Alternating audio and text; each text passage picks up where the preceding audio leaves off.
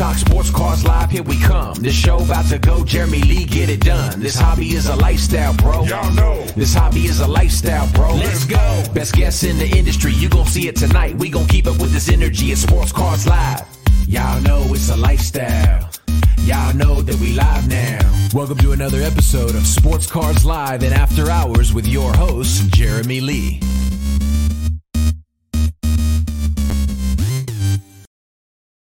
All right, everybody. Welcome to the PWCC Premier Auction Extended Bidding Watch Party for July 2022. It is Thursday night.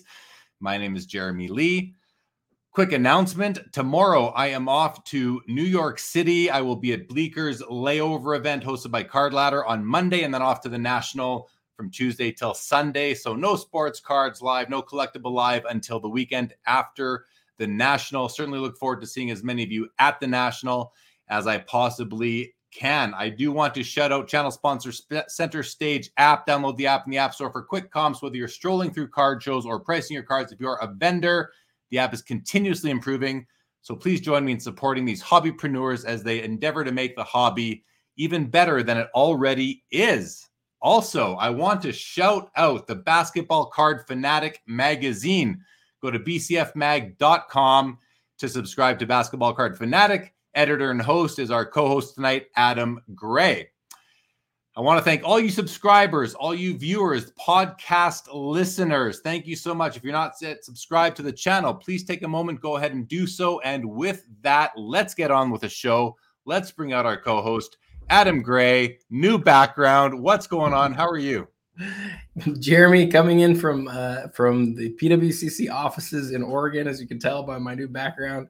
I'm great, man. I always say every time we do this, it really is like my favorite night of the month.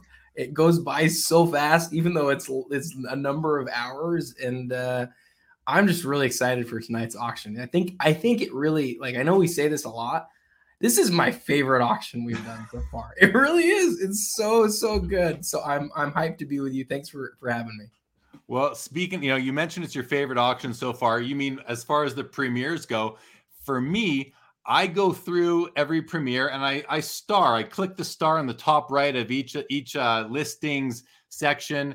And this month I have 34 favorites out of, I believe it's 300 and hold on, I can tell you exactly, 379 lots. Yeah. I'm at 10%. Doesn't mean I couldn't have favorited more, but you got to draw the line somewhere. 34 is quite a few anyway, as it is. So yeah, this is going to be a good one. But what's really special about this episode is for the first time, well, we've had special guests before. We've had Eric. So before you started working at PWCC, we had special guests from PWCC. We had Eric Myers. We've had Jesse Craig. Now you're officially a PWCC employee. This is the second premier auction in a row that is the case. We are bringing in a new special guest who will join us in about an hour's time. That will be John, also known as the basketball card guy. I can't tell you how excited I am to have him join. He's extremely knowledgeable when it comes to basketball cards, especially. And it's appropriate because these PWCC premier auctions are filled with basketball cards. So it makes sense to bring on another basketball card expert. We will bring him on in about an hour's time. Wow. Okay. Let's remind everybody about extended bidding. It starts in 25 minutes. It starts at 7 o'clock Pacific. In order to be eligible to bid for any item in this auction, you need to get your first bid in within the next 25 minutes, or else you're not eligible to bid. So go run through those, take a look, place your bids where you can, any items you're interested in, and then you can duke it out in extended bidding with other people who are pursuing those same cards. Anything you'd like to add at this point, Adam? No, the only thing I would highlight is the thing that we constantly hear is people will get into extended bidding and they'll say, oh, I didn't realize that card was in this auction. And then it's too late. Right. So really the most crucial moments that you're going to have over the course of the next few hours, if you're joining us for the whole time, is the next 25 minutes in terms of what you decide you want to throw your hat in the ring on. And so, just as Jeremy said it, he said it perfectly. If you want to qualify to bid on an individual item, you must have an initial bid placed in the next 25 minutes. The other thing that people often, I see this in the days after the auctions, whether it's the premiere or the weekly, I see it for both. I've heard of a couple strategies now. I heard one person recently say that they go through every single lot that they have any interest in, and they bid on everything. They will put it so that they are eligible to play in extended bidding. You know, if you can get a bid in early enough at a low enough amount so that you're not, you know, maybe going to end up winning an item you don't want to win, that's a pretty good strategy to be eligible in extended bidding. The other thing I want to mention to everybody watching, if you have any lots in this auction that you are selling, if you have any lots in this auction that you are very interested in purchasing and you're willing to share that with us in the chat, please mention it in the chat and we'll take a look at those cards for you. If there's any card that you want us to take a look at, put it in the chat and we will do our best to get to those ones. Let's go to the comments here before we start looking at some of the lots. Adam, there's John. He's the first one to drop a comment. He'll be joining us in about an hour. Lots of big cards ending tonight. There certainly are. There's lots of, we got a PMG red Michael Jordan. That's my personal grail. It's already, I'm looking right now, it's already at $460,000 right here. Plus 92, 452 with the buyer's premium. Yes, that's a card I would love to purchase, but I don't have $500,000 available at this time. Jake Dahl, what's going on? Good to have you. Scott Pope in the house. Good to see you. Daniel, what's up, brother? How was my first week of freedom? Yes, I am now officially unemployed, no longer with my employer as of last Friday. Albert Jones, good to see you back again. He says, it's been a while, but not that long that the song changed. Yes, I don't know if anybody noticed. The person who actually wrote the song and did the video, performs it, the whole thing. He sent me another version, just sort of just for fun. So I'm mixing it in when I can to surprise everybody. Thanks for noticing, Albert Jones. Isn't Sean the best? He's seriously the best, right? He is the best. Yeah, such a great hobbyist. You know, you follow his page on Instagram. It's just always good vibes, positive messaging, just a real good guy for the hobby overall. Daniel wants to know, does anyone have any skin in the game tonight? And again, if you have cards that are listed, if you have cards in the auction, let us know. We're excited for you. Latrell in the house, what's going on? Yo to you. So Adam, let's take a look at, here we have, of course, the Premier auction. One of my favorites is the top here, the ticker, where they used to show like 5 or 6 cards along the top. Now there's 3, but as bids come in, we'll spend some time on the header here. But these are actually sorted right now, highest price first. So Adam, I think what I want to do is go through the first page and just kind of skim through it, light commentary on these, and then we'll go to the last page maybe and look at what the lower end lots are for sure. Before we do, a couple more comments I want to get to. Vintage Card Collector, best show in the business tonight. We're ready for there is a Gretzky rookie for me to analyze, and I've done a little bit of pre-research into it. I've looked at it already, so definitely. Oh, there's my guy, Boston Authentic, lot 59, 1-1 Lamar Jackson laundry tag that you own and have consigned to PWCC. Well, good luck to you on that one. Bobby says, bring back the old song. I'll mix them in. I can mix them both in. I like that new one. I think it's pretty catchy. Okay, Adam. Jeremy, before you go any further, one thing that we thought would be kind of special tonight, and I didn't tease this out on Instagram or anything. I wanted this to sort of be like a little fun, light thing that we could do. But I've pulled a few cards that are toward the top of the auction. I shouldn't say I've pulled them because I'm actually not allowed in the vault. Very few people are allowed. But we have a couple of the cards. They're here in the office with me right now, where I'm at, very close to the vault. And so I'm really excited to be able, during today's show, to be able to show off a few of these cards. That's the first time that we've been able to do that. That's pretty cool. So, and you did give me a glimpse at them before, so I know that you've got some of the big bangers ready to go. I don't know. You didn't flash me the PMG Michael Jordan, but don't tell me if you have it. But if I won't. It's all for later. It's for anybody who actually hangs around with us. All I can say is there are several perks about working at PWCC. One that's really hard is that I can't bid on the cards anymore. That's easily the most difficult part. But the thing that's great is being able to be around cards. It's just amazing. And so I'm super excited to be able to show these off today as the bidding happens. Where are you right now? What sort of room are you sitting in? Why don't you help us understand where you are? Sure. Yeah. So the PWCC offices, there's 2 levels. The ground floor is where the vault is, and then up above, go up the stairs, and then there's a number of places, and this is where several of our teams sit. And so I'm in one of the offices that is it's not my office. This is my friend Justin's office. And he usually has a picture of Tupac behind him. We've removed that for this episode. Not that I don't love Tupac, because I do love Tupac, but it didn't really feel like my brand. So we put up the issues of BCF. And then, we've got the PWCC logo behind me. But I'm literally a 30-second, maybe a 20-second walk from the vault. And so we thought it would be kind of fun tonight to have just a few of the cards ready to go for the show. Very cool. Very cool. What's up with you, Birds on a Bat? Great to see you. Adam, I want to know, you are in the PWCC offices for the past couple of days. I'm assuming you're there today for sure. What is the buzz like at the office with respect to the National coming up next week? Man, I mean, there's so many things. I almost don't know how to answer this question because there's so many things. Let me try to take 30 seconds and give it a shot. The reality, Jeremy, there are so many things going on that I haven't even thought about the National. And that's not my primary job, the National isn't. So that's why, we're thinking about Premier Auction. We're thinking about some of the really special things that are going on. Like, for example, we had an announcement yesterday. It was a very big announcement regarding an agreement that we have with Beckett and grading cards going forward for our auctions. And those are just two of the things that are going. There are so many things that are going on. We're all sort of just getting everything ready that needs to be done. And then there's some other stuff that I'm working on that's related to new content that I'm so incredibly excited about. Just from A to Z, there's just people who are hyped, talking about cards, talking about new programs, talking about the National. But the thing that I can see that's happening with everybody else, right? Not everybody else, but a lot of the rest of the team, is they're incredibly focused on National. They're making sure that everything is ready to go. And I can tell you, the stat that I heard earlier today that's really unbelievable is that we have more people going to the National than existed in the firm back in 2018.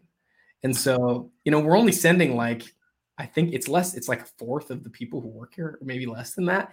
And that's more than we had just 3 years ago or 4 years ago working here. So for an entity like PWCC, preparing for the National is an incredible expense, an incredible amount of time goes into it. But, I think we want to make sure that we nail it and we represent ourselves well, and that we're there to give collectors what they want. And there's some big things that are coming, and I wish I could say more right now, but I don't know totally what I'm at liberty to say other than just to say it's a really exciting time for us. Well, best to play it safe then, for sure.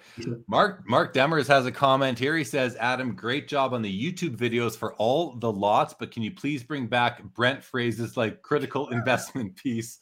LOL.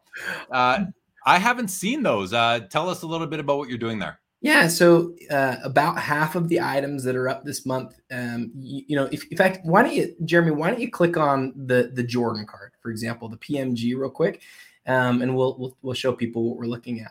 One of the things that PWCC provides, we really want to make sure that every card gets individual attention and detail and love for our consigners, so that both bidders understand what they're really getting and that sellers are getting the best look at the card. So we've got the 3D view the 360 view that comes first. That to me is one of my favorite things in that we do. It gives a 3D look to it that's fantastic. Then you get the highest quality images in the industry. And then the last thing that's on there is you get a YouTube video that's, somewhere between 30 seconds and a few minutes long, where you get somebody right now it's either me or Brent who takes the card in hand and looks it over and talks about why the card is significant, why it's important for the hobby, but also specific things related to condition and significance and those types of things. So if you see the fourth button there all the way to the right, that's the YouTube video of me sort of with the Jordan in hand talking about it. You want me to click on it? You can if you want to. I don't know, whatever you want to do. It gives a good look. Let's take a quick look. I haven't seen it. I want to hear it. I think others probably do. Maybe not the whole thing, but maybe fair. Let's take a quick 10 or 15 second look at this, everybody.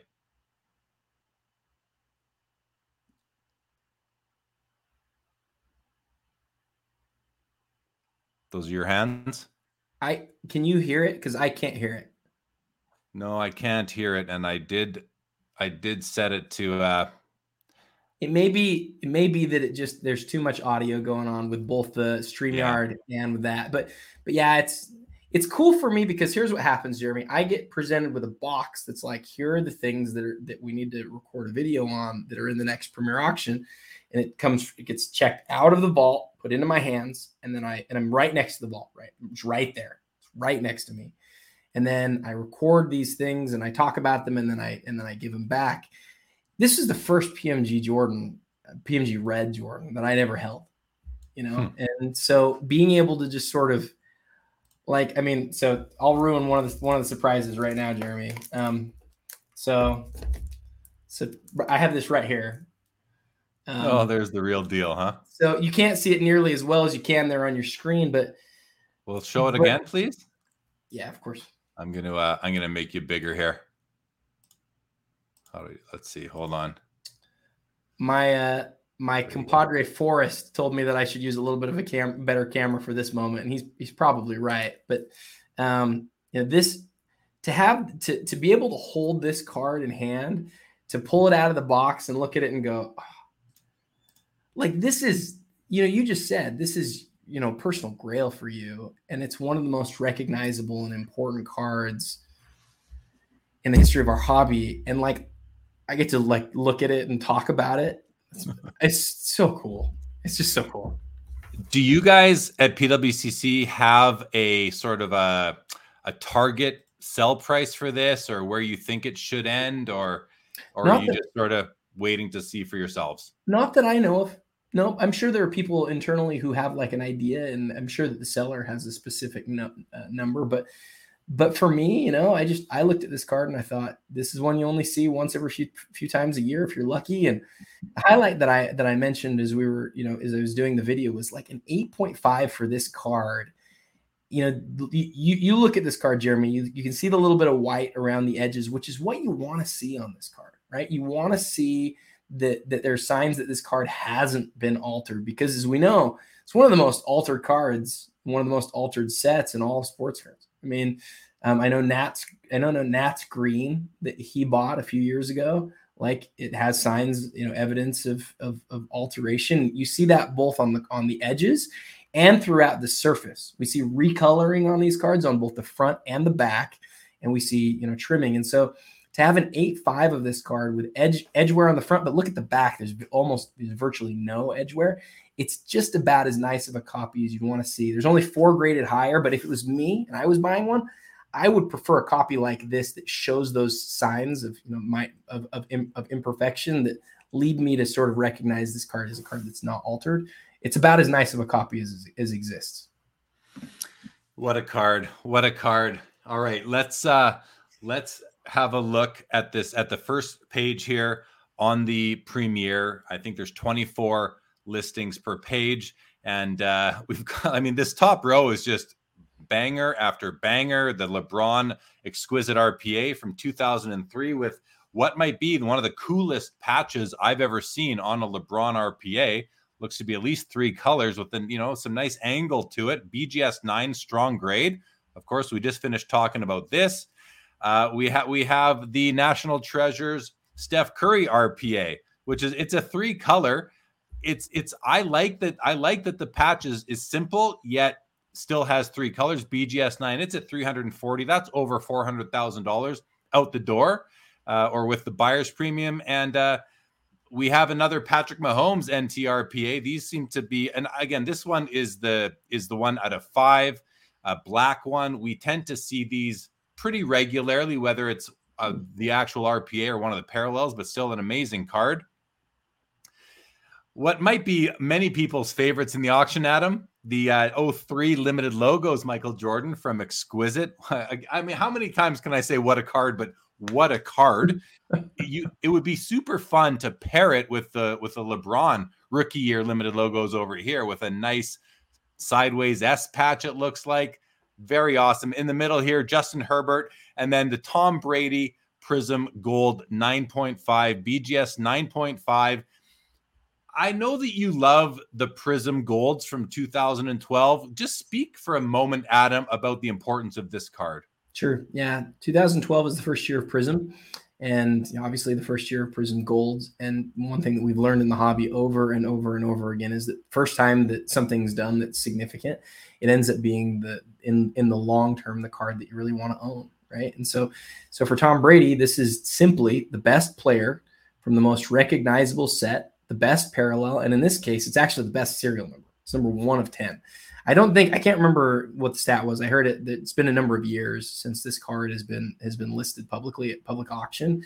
We're just super proud that we've got this one here today. And for me, like you mentioned, like I love 2012 Prism more basketball than football. A couple of my best cards are from the set. But when this card showed up in that box, kind of like I mentioned with the Jordan, I like audibly gasped. I was like, oh my goodness, I haven't seen one of these in forever. And so I think as far as like non-rookie Brady cards go, it's probably going to set a record, or it's close to the record right now. And this is just my take on this card, but I don't know that there's a card, especially during the Panini era. I can't think that there's another card that's like a clearly like a better card. There might be like Shield autographs or something that I'm unaware of, 1 of 1s. But as far as recognizable sets from the Panini era, this is the card, and it's the best serial number of that card. So great card.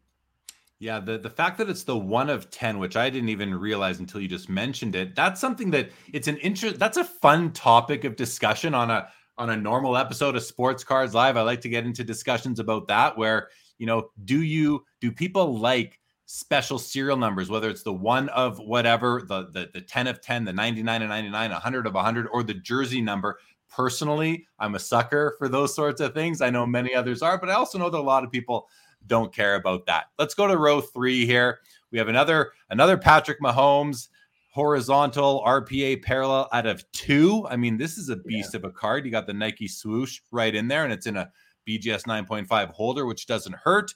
You got a Joe Burrow rookie tag patch, 1 of 1 on card auto. I mean, I'm interested to see what this ends up going for at the end of the day. And what might be one of the most iconic cards in the hobby. It might even be on the ballot for the top 100 most iconic cards in the hobby that PWCC is organizing. I want to ask you one question about that project that you guys are working on, that initiative, sure. If I may. So you guys are striving to assemble a list of the 100 most iconic cards in the hobby. Yet you're not coming up with this list yourself.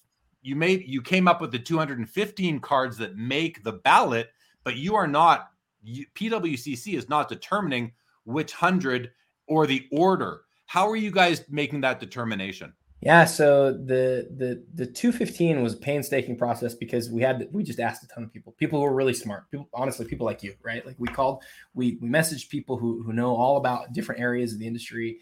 We started with our own list, and then we whittled the list down to 215, which was a very difficult process. At that point, we sent out a survey. We requested people to rank order their top 75, and we basically solicited 150 people to do this. That gives us an average in the end, and we assign points to each card based on where it's ranked. And at this point, we have the list. It's in hand, right? Like we're not talking about it until the content comes out on it. But basically, what we're going to do is every day we're going to list another card. We're going to start with 100, and we're going to count down to 99, and then 98.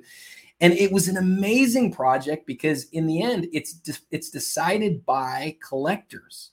Collectors get to determine what they think is iconic. And we did the first part, like you said, on our own. But then we send out the surveys, and Jeremy, it's been awesome, man. It's been awesome. I saw your comment today on the Adam Baum card. Yeah. Adam Baum is just, people are like so polarized on this. People think that's a top 10 card ever. And then people are like, oh no, that can't be on the top 100 list. But we'll see in the coming weeks where it ended up on the list, if it ended up on the list at all.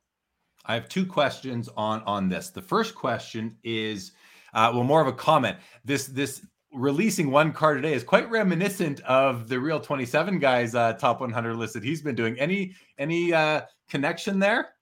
Possibly.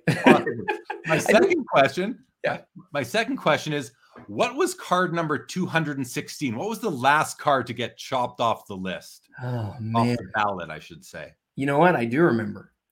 It was the Zion Prism rookie. And what's funny is we had some talks internally about that. I thought it should stay on. But there were other people who thought that, especially given Zion's sort of lack of success, that it should be taken off. And I don't know. I still really question it. The thing that's clear to me, it wouldn't have made the top 100. Yeah. Well, you know what? I'll just tell you this. You know what?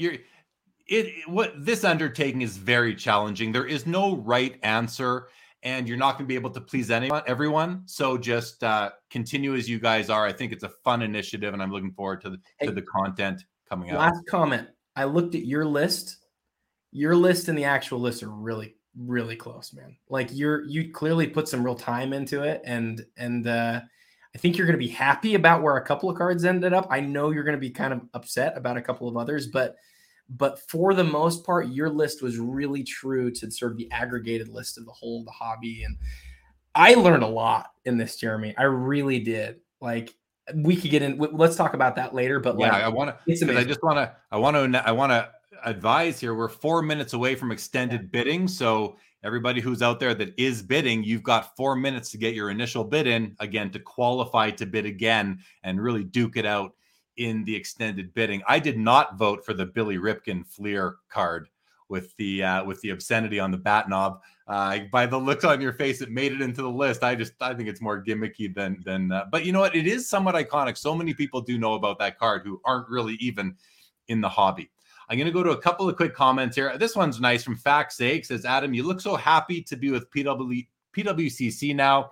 Love to see it. That's really nice, Fact. Thank you.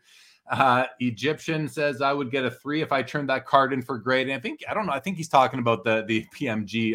MJ Vintage Card Collector says, I know the grade doesn't matter as much, but the Jordan PMG is probably a PSA 5 or 6 at best. Why do BGS and PSA grade PMGs so differently? Yeah, go ahead, Adam. So I have a really I think it's a really important comment on this card. So this set, and generally 90s really grail type cards, these rare cards from these rare insert sets, there came a time where PSA really clamped down. They went from assigning 8s and 9s to cards that suddenly they were assigning 5s and 6s. And it was like there was a deliberate shift, a deliberate change. And I remember I was watching Nat grade cards and I was like, wow, those really are lower than they used to be. That's not who PSA has always been, right? It's not. And so when you look at a card like that now, some people think, well, it's going to be a grade to a grade and a half lower in a PSA holder. We don't know that. What I do know is that card right there, I think people look at it in a Beckett holder, and if they're PSA people, they might look at it and say, oh, that card's overgraded or whatever. That's a fantastic copy. It really is. I'm not just saying that just because that card literally looks exactly like I want a PMG red card to look. It's if you get no edge, if you have no white on the edges, it's not like it's dinged. It's kind of like the rough cut with the Gretzky a little bit. Like you see it and you go, oh, cool, that's real. And that's, to me, that's what's important about the card. Well, and you raise a really good point there, which I wanted to bring up. You mentioned the Gretzky, and it seems like PSA at least, and I can't speak for BGS, I'm not sure, but I feel like, and I can't speak for either of them. I don't have the opinion on BGS, but I have the opinion on PSA that I think that they, and this might apply to both companies, but I think that they sort of grade the PMGs, the 97 PMGs, similar to the way they grade the Gretzky O-Pee-Chee rookie. They sort of don't penalize for the rough cut edges on the O-Pee-Chee Gretzky. And I don't think that they penalize as much as they otherwise would for maybe say a modern card that has the same sort of edge wear. And then that just comes down to what the hobby is willing to accept. And is that okay with us? And I think it is. At the end of the day, you got to look at the card. There's so few of these that it almost doesn't matter what the grade is. You're going to pay the same regardless of the holder the card is in, because people just want to own a copy of the card. We have just entered extended bidding right now. We are in the 5-minute window level, which means that in the event that there are no bids in any 5-minute window, the auction will end. But even if one listing, if one lot gets a bid, the whole auction will extend for another 5 minutes. Let's go back, Adam, back to the first page here and pick up where we left off, which was down here on the Willie Mays. We got sidetracked on the top 100 initiative, but this is an amazing card in a PSA 8, followed up by a Mike Trout Bowman Chrome Draft Prospects, the orange refractor out of 25. I mean, this is an amazing card. Mike Trout apparently was at the collector's office just the other day. Looks like this card just had I just noticed a blue shadow went around this. Do you know what that means? I don't. I think it might mean that it got a bit. Maybe it just went from 160 to 180, Jeremy. Yeah, let's also go to the top and see if we might have gone by already. This card here, this Griffey has been the subject of some attention over the past couple of weeks since the auction launch. But let's pick up where we were. We have a Michael Jordan PSA 10. This is often people will say that this card is sort of the beacon for the hobby. How this card goes, the hobby goes, and the hobby has been. Some people might shudder when I say this, but the hobby's been fortunate to be able to see this card sell every month. Maybe multiple times a month, because it's given us a good indicator as to how things are going at this time. We have what's this? A Pikachu tournament card. I can't speak to those. Don't know much about these, but this one is definitely in Japanese language. And then look at this stunning 52 Topps Mickey Mantle. It's in an SGC 5 holder. This is an amazing copy. I would love to be able to purchase this one, Adam. And then we have a Steph Curry. So this is the RP at a 99. I think the one up here that I spoke to before is actually the gold parallel at a 25. That's right. So this is the gold parallel at a 25. It's at 340,000. And then the regular issue, which has what is a much nicer patch, a BGS 9.5, is at a 99 and is sitting at $120,000. So two Steph Curry RPAs on the first page, and a box of 86 Fleer. A box of 86 Fleer is at 100,000. That seems a little low to me right now on that, I think. Do you know what these have sold for in the past? I don't. You've asked me that one before, and I always there's such a variance in these boxes based on, the packs and what people know about what's inside and stuff. But to me, it's interesting to think about.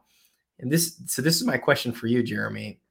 Just off the top of your head, what would you rather have, a sealed box of 86 Fleer or a PSA 10 Jordan rookie? Oh, that's a great question. I would probably take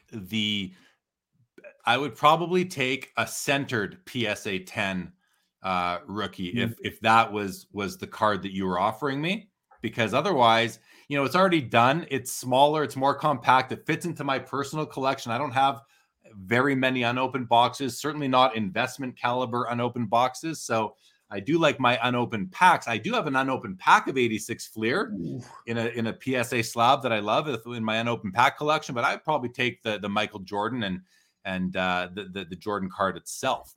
We need to do a show with you at some point on like your unopened pack collection, because I know you added a biggie recently, and I didn't know you had an 86, 87. That's really, like, as far as modern basketball goes, that's as good as it gets. Yeah, I haven't. I think it's a PSA 9, but I bought my unopened pack collection. I bought most of those in the 2000s at the National and a few other places. Okay, let's continue this. A PSA 9 O-Pee-Chee Wayne Gretzky. We'll take a close look at that later. I'll actually open it up so it's ready to go. Michael Jordan SP Authentic Sign of the Times Gold Auto. This has the dual 10. This card is actually pretty cool. You've got the Gem Mint 10 on the card, the autograph graded at 10. You've got a Mike Baker sticker on there. It looks like the silver or the NBA black. Never mind, the NBA black. Yeah. That's a pretty cool piece. And then Topps Chrome. Go ahead. Yeah. Sorry, I didn't mean to interrupt. Forgive me for that, Jeremy. But then the biggest thing is, like, it's from 1998. I mean, it's one of the earliest Jordan autographs, and I can't remember what the pop is on this one. I can't remember if it's pop 1. Forgive me for that. But, like, this is one of the better Jordan autographs in existence. Yeah, it's a stellar piece. We have a Topps Chrome Refractor BGS 10 Kobe Bryant at 110. Population of only 15 in the BGS 10. Looks to be pretty nice. Minor greening on the bicep and the elbow a little bit, maybe a bit up in here, but overall a really nice copy. This is a big card here. I mean, this is a BGS 10 SP Authentic Tom Brady. Nice card. I still regret not buying a PSA 9 several years ago. Curious to see how this one ends. And then an SGC 10 Mike Baker silver sticker on a Michael Jordan 86 Fleer at $85,000. And we talk about this a lot, but you can buy this copy for like right now, this copy's at 85 and you have this copy up here at 160, basically double. The PSA brand though is a brand that carries a lot of weight. So I understand that. I love this card, Adam. I think it's just it's a noble nameplate. It's exquisite. 2003 Michael Jordan. It's at $80,000 in a BGS 9. Is there anything you'd like to say about this card? I would just say it's maybe one of my favorite cards in the auction. Like you, I look at that one and there's a lot of things you can talk about here, but the thing that I would focus on is that's not like a pretty good patch. That's about as nice of a patch as you can get in that small little area as possible. And a 9 on that card, it's an 03. It's an 03 exquisite Jordan, right? How many total patch autographs are there from 03 exquisite? It's like there's like 250, 240-ish. This is one of the rarest versions and one of the best versions. And for those of you who are at home, like take a look at this card in the 360 and watch the holofoil around the patch window. Great card. Yeah. I was going to call out the border around the patch window is really nice. It's really thick. It's got that bold silver foil. I really like that. That's what really catches my eye. If this was a third or a quarter as thin, it wouldn't catch my eye as much. So the Upper Deck did a really nice job on this. The card next to it is kind of the third card from the trio of the most important limited logos from 2003 exquisite, being Kobe Bryant. You take this card, you pair it with these two up here, this one, the LeBron and the MJ. I mean, I wonder if somebody's going to snag all three of these tonight, because if I was flush like that, I certainly would be trying to do that tonight. This is and look at what a gorgeous patch, just nice and symmetrical between the three colors. I love it. Such a nice card. It's a mid-9 with the 10 autograph as well. Do you want to see our second card of the night that's in hand? Sure. Why don't we do that? Let me make you big here. It's not the Kobe, but you made me think of it. So it's oh wow. So this card, the thing that I always highlight on this one, I don't know if we can read the language, we probably can't. The thing that's so crucial about this card, says you have received a game used patch trading card.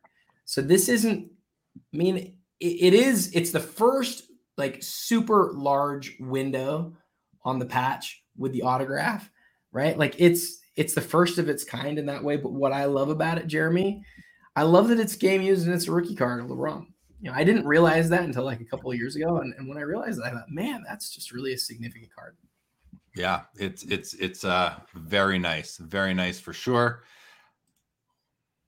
Hold on a second. I'm playing with this. Let me get this back to. Let's do this, do that, and now let's bring back.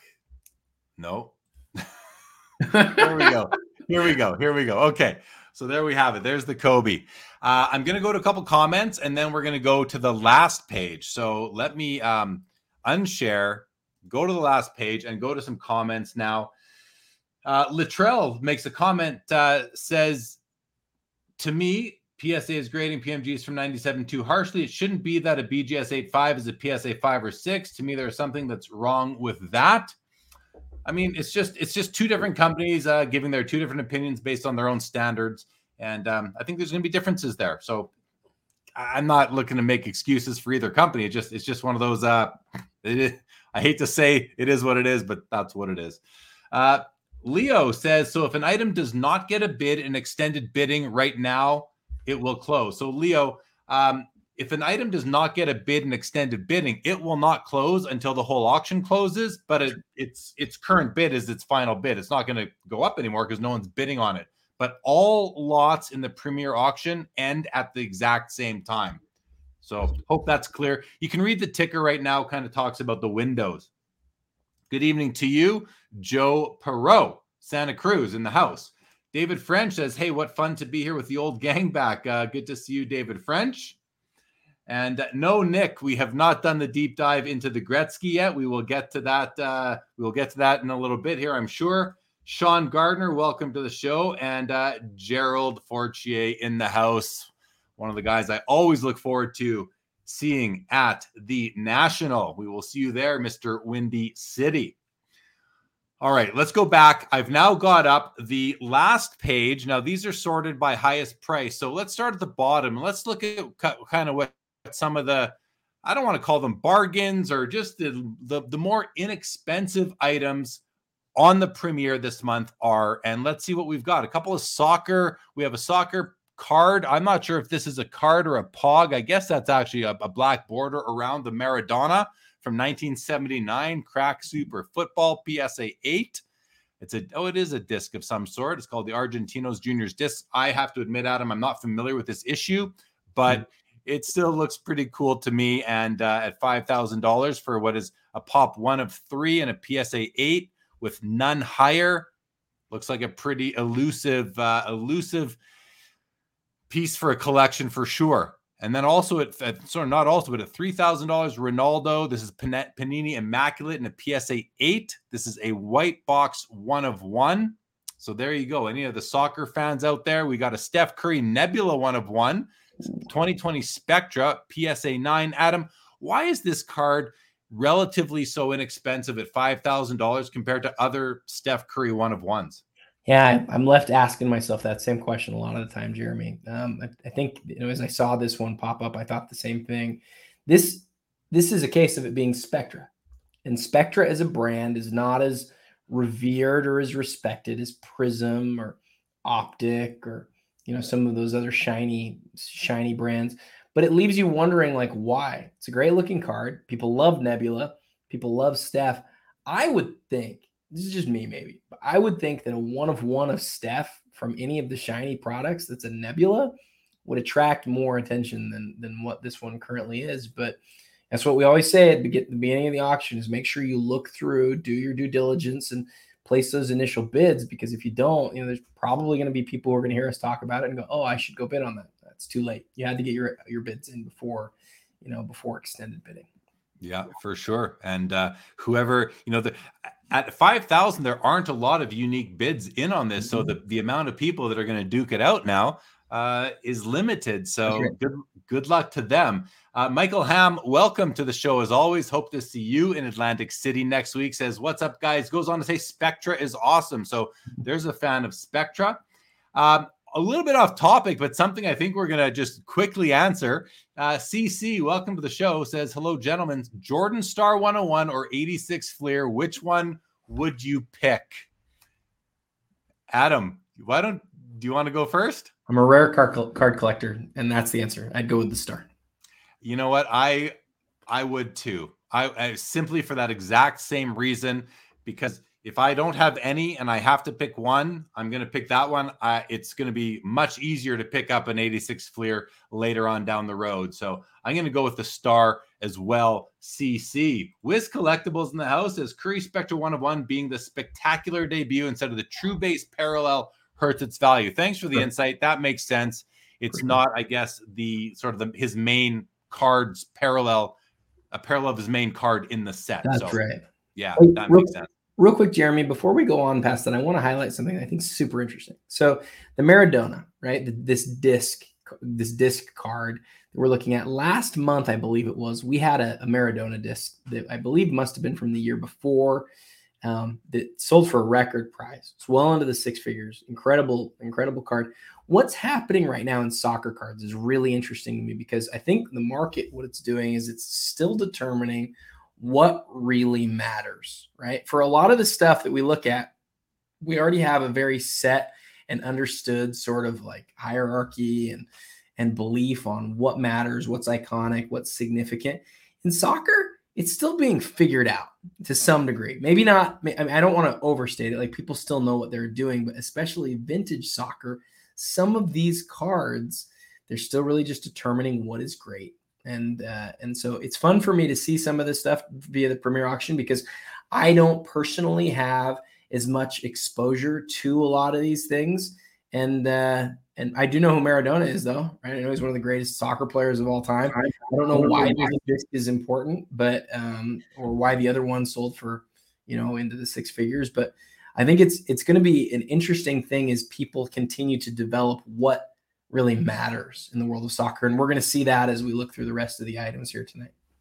And I just want to point out that at first glance on the main page, I thought that this was a green background, circular shaped design within a black square. But as you zoom in, you can see that this is not. This is simply this is the whole item. The whole piece of cardboard is the circle, the disc, and the black background is just the dark background of the photo studio or whatever the slab is laying on when the picture is taken. So it is purely a disc, and it's just kind of interesting that around. Hey, listen, even a 2.5 by 3.5 rectangle shaped piece of cardboard can be worth millions of dollars. You shave off, half the cardboard and leave a circle, and you can still even more, and you can still have what is a piece of cardboard depicting a national hero's, an all-time greats image, and it can be worth quite a lot of money. In this case, we're at $5,000. Let's keep going up. Again, we're looking at the lowest priced items in the auction right now. We've got a National Treasures Justin Herbert. This is a rookie patch auto out of 3. Looks to have the NFL Shield in there. PSA 8 at $5,000. Here's another with the NFL Shield. Looks like it's from a tag from Obsidian. Patrick Mahomes, BGS 8.5. It's a 1/1. It's at $5,000. We have our first UFC card that we're seeing tonight in the auction from 2012. Who is this? This is John Jones. John Bones Jones. John Bones Jones. There you go. Oh yeah, look at the autograph right there too. Very nice. It's a 1/1. Pretty cool. And here we have a Mac Jones. All of these are all 1/1s. This whole row are 1/1s. There's a Mac Jones. That's a Prism New Recruits Black Finite 1/1 at $5,000. We're down in these lower end cards, and I'm like having to read them as I go. I don't know a lot of these cards. Here's a Javier Baez Bowman Chrome from 2011 PSA 9. This is the Super Fractor 1/1 at $6,000. Panini and Case Patrick Mahomes BGS 9.5. This is out of 10. Nice on-card auto with a bit of a script there. Patrick Mahomes wrote out his whole name. So what? He autographed it. Yep. And he wrote out his name. That's pretty cool. That's really cool. Yeah, I love stuff like that, like the encased cards that give you a little something different. It takes on more of a feel of like fine art than it does, for a card, because it's just different. It's like, what did he write on this one? He wrote his name. Why did he write his name? I'm not exactly sure, but he wrote his name. He signed his name. It's different, right? It's a different look. Definitely. Vintage Card Collector says, a lot of vintage soccer up tonight. The rest of the offerings aren't particularly interesting to me. And hey, that's the beauty of the hobby. We all have our own lane. Matt Drummer, welcome to the show. Thank you for the comment right there. Okay, Adam, here's a immaculate Ja Morant. It's the card graded a 9, the autograph graded a 10. It's out of 99. 1 of 3 PSA 9s, 1 graded higher. Is this a card that you have a copy of? Don't you have a similar card to this? Yeah, I have the acetate, the jersey numbered version that's the 12. You and I have some things. The thing that I love about, one of the things I love about meeting with you is that you and I have some things that are really similar and some things that I know they're really different, but we both just love Immaculate, right? Yeah. Like we both love Immaculate. And for me, Immaculate is the brand that I look at, especially when you get some of those parallels that have, holofoil on them. They're just some of the nicest looking cards that Panini makes. And so, yeah, I love this card, and I love Morant, right? Like without an injury last year, does Ja win a championship, right? Like as a third-year guy, he might have, right? Like that team is poised to do some stuff for the future. And that's exactly the sort of card that I would look at, and why I think why we do the Premier Auction justice by looking at the bottom. That's a potentially huge card going forward of Ja. And, some people might not notice it because they're up there looking at the really high end stuff. You know what I want to make sure we do next time, Adam, and hopefully you can help me remember to do it, is let's look at this last page before extended bidding opens, so we can help draw some attention on behalf of the consigners of these cards and on behalf of the bidders who may not even realize, and we might call their attention to a card that they'd really like to be able to get into at these levels. So let's move on. 2018 Panini Prism Trae Young. This is, I'm not sure, sensational signatures. I'm not sure if there's a special name for this parallel here at all, but I guess it's just the gold out of 10, pop 1 of 2. You got and it's the dual 10 grading on the autograph and on the card at $6,000. Keeping on going, we've got a Mike Trout gold refractor from 2011 from Finest. That's a nice looking card. I really like this one. I like this one because while it's a gold refractor, the autographs often take away from refractors for me. Yeah. This one, they designed it really nicely. I think this is a beautiful card at $6,000 right now in a BGS 9.5. We have a Panini Impeccable Steph Curry BGS 9, population 1 of, pop 4. It's out of 30. A Bill Russell autograph out of 6.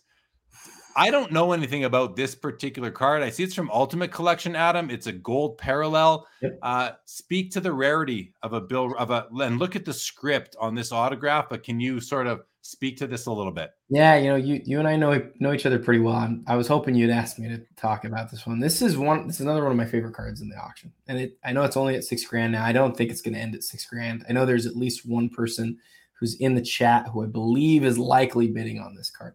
Bill Russell's, not only an 11-time champ, one of the best players of all time. He's getting older. I think he's 90 or close to it. And he doesn't have a lot of autographs where you look at it and you go, oh, that's one of his really important ones, right? This card, one of the early Ultimate Collections. Did you say is this 2001 or 2002? This is 2002, right? Yeah, 2-3. Yeah. Yeah, 0203. That's right. 0203, numbered to 6 because it's his jersey number. And the autograph is huge, right? Like, as you pointed out, like it extends a fourth of the card. The B's are just huge. Those long Bill Russell strokes in his name. And then, it's a perfectly blue autograph. It's just, it's as far as like a nice Bill Russell card goes, this is really high on the list. So, like I said, I don't think this one's done. I think this one probably has a couple bids to go, if I had to guess. And if you wanted a really, like, not kind of good, but like super high-end Bill Russell autograph, this is the one for you. Very nice. Thank you for that commentary. And then the next one, I'm going to try and read this next one even before I enlarge it by hovering over it. We have the 1963 Panini Calciatore Coppa del Campione, yellow name is Eusebio, rookie SGC 6X Mint. Eusebio. Well done. Better than me by a long shot. Thank you. Yellow nameplate, SGC 6. I admit I'm not familiar with the player, but he must be an all-time great if he's making it into a premier auction. $6,000 for this card. Followed by, look, we have another soccer, Diego Maradona, a player I am certainly familiar with, VGX Plus PSA 4.5 from 1975. Crack. Camp is obviously an abbreviation. I don't know how you say Mundial, something like that. But anyway, a pretty cool looking card right here of Diego Maradona. It's at $7,000. Another Mike Trout, Bowman Chrome.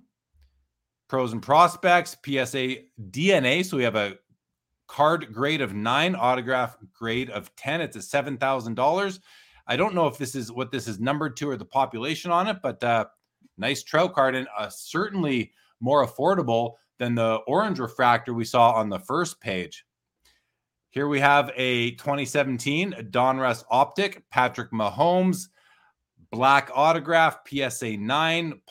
This is a pop 10. It's out of 25.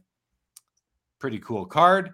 And 2003-04 Upper Deck Top Prospects, LeBron James. So this is a rookie year. We have a BGS 10. I believe the card is graded a 10. This is a different sort of label here. I'm not used to this label on a BGS card, but we have a 10 on the card, a 10 on the autograph. Population is 8, none higher. It gets the Mike Baker authenticated black sticker on it as well, meaning it's very, very strong for the grade. Meaning, I would think that if this card was slabbed before Beckett came out with their black labels, this would likely be a black label if it were to be resubmitted, with Mike Baker's black sticker on it himself. And that's just an assumption I'm making. Anything you'd like to add? The thing that I think I'd highlight on this card is if you take a close look at the autograph, this is the sort of stuff that I totally geek out over. The autograph on this is going to look very different to you than LeBron James's autograph became later on. This is before he signed his Exquisite, before he signed his Ultimate Collection and some of those other higher end autographs. He really hadn't developed it very much yet. And so the thing that I love to look for in cards, guys, I love to look for cards that like people don't understand why something's really cool. But to me, I know this autograph's on a sticker. I get why people don't love that.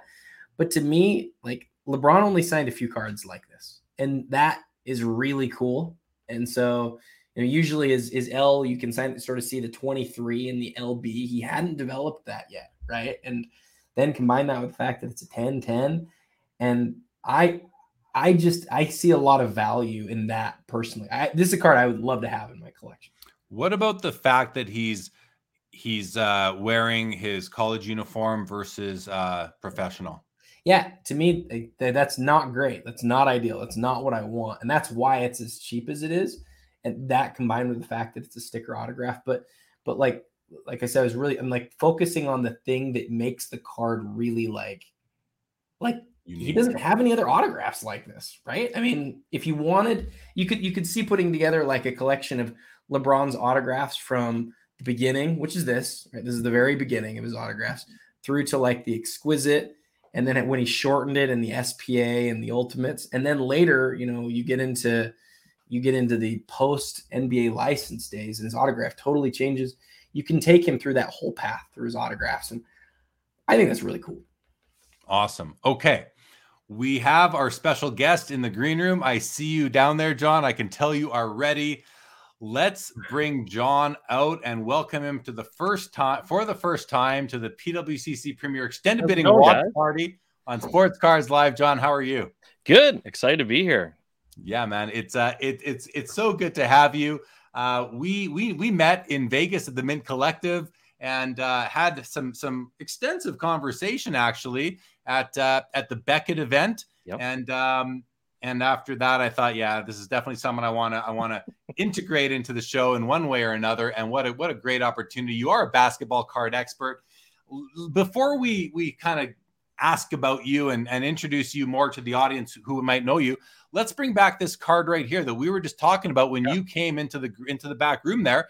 And what can you tell us about it? You heard what Adam was saying. Do you agree with that? Do you have anything you'd add to the uniqueness or the importance of this particular card? Yeah, I agree with what Adam was saying. It's the rarity of having that early of an autograph because it's really one of the only cards that has that style of LeBron. He had the other style after that for years where it looked like the 23 in the beginning. And then you've got the modern one, which I'm just honestly not a fan of. It's too swoopy and it just doesn't feel the same. And it was weird when he announced it. I felt like everything after he made the announcement about going to Miami was an announcement. And he made this grand announcement actually that he was changing the way that his autograph looked. Strange thing to do. I've never heard of someone doing that before. It was a very weird thing. And then like all that lead up and it was just kind of like not as interesting to me as his older one was. I think super advantage of this.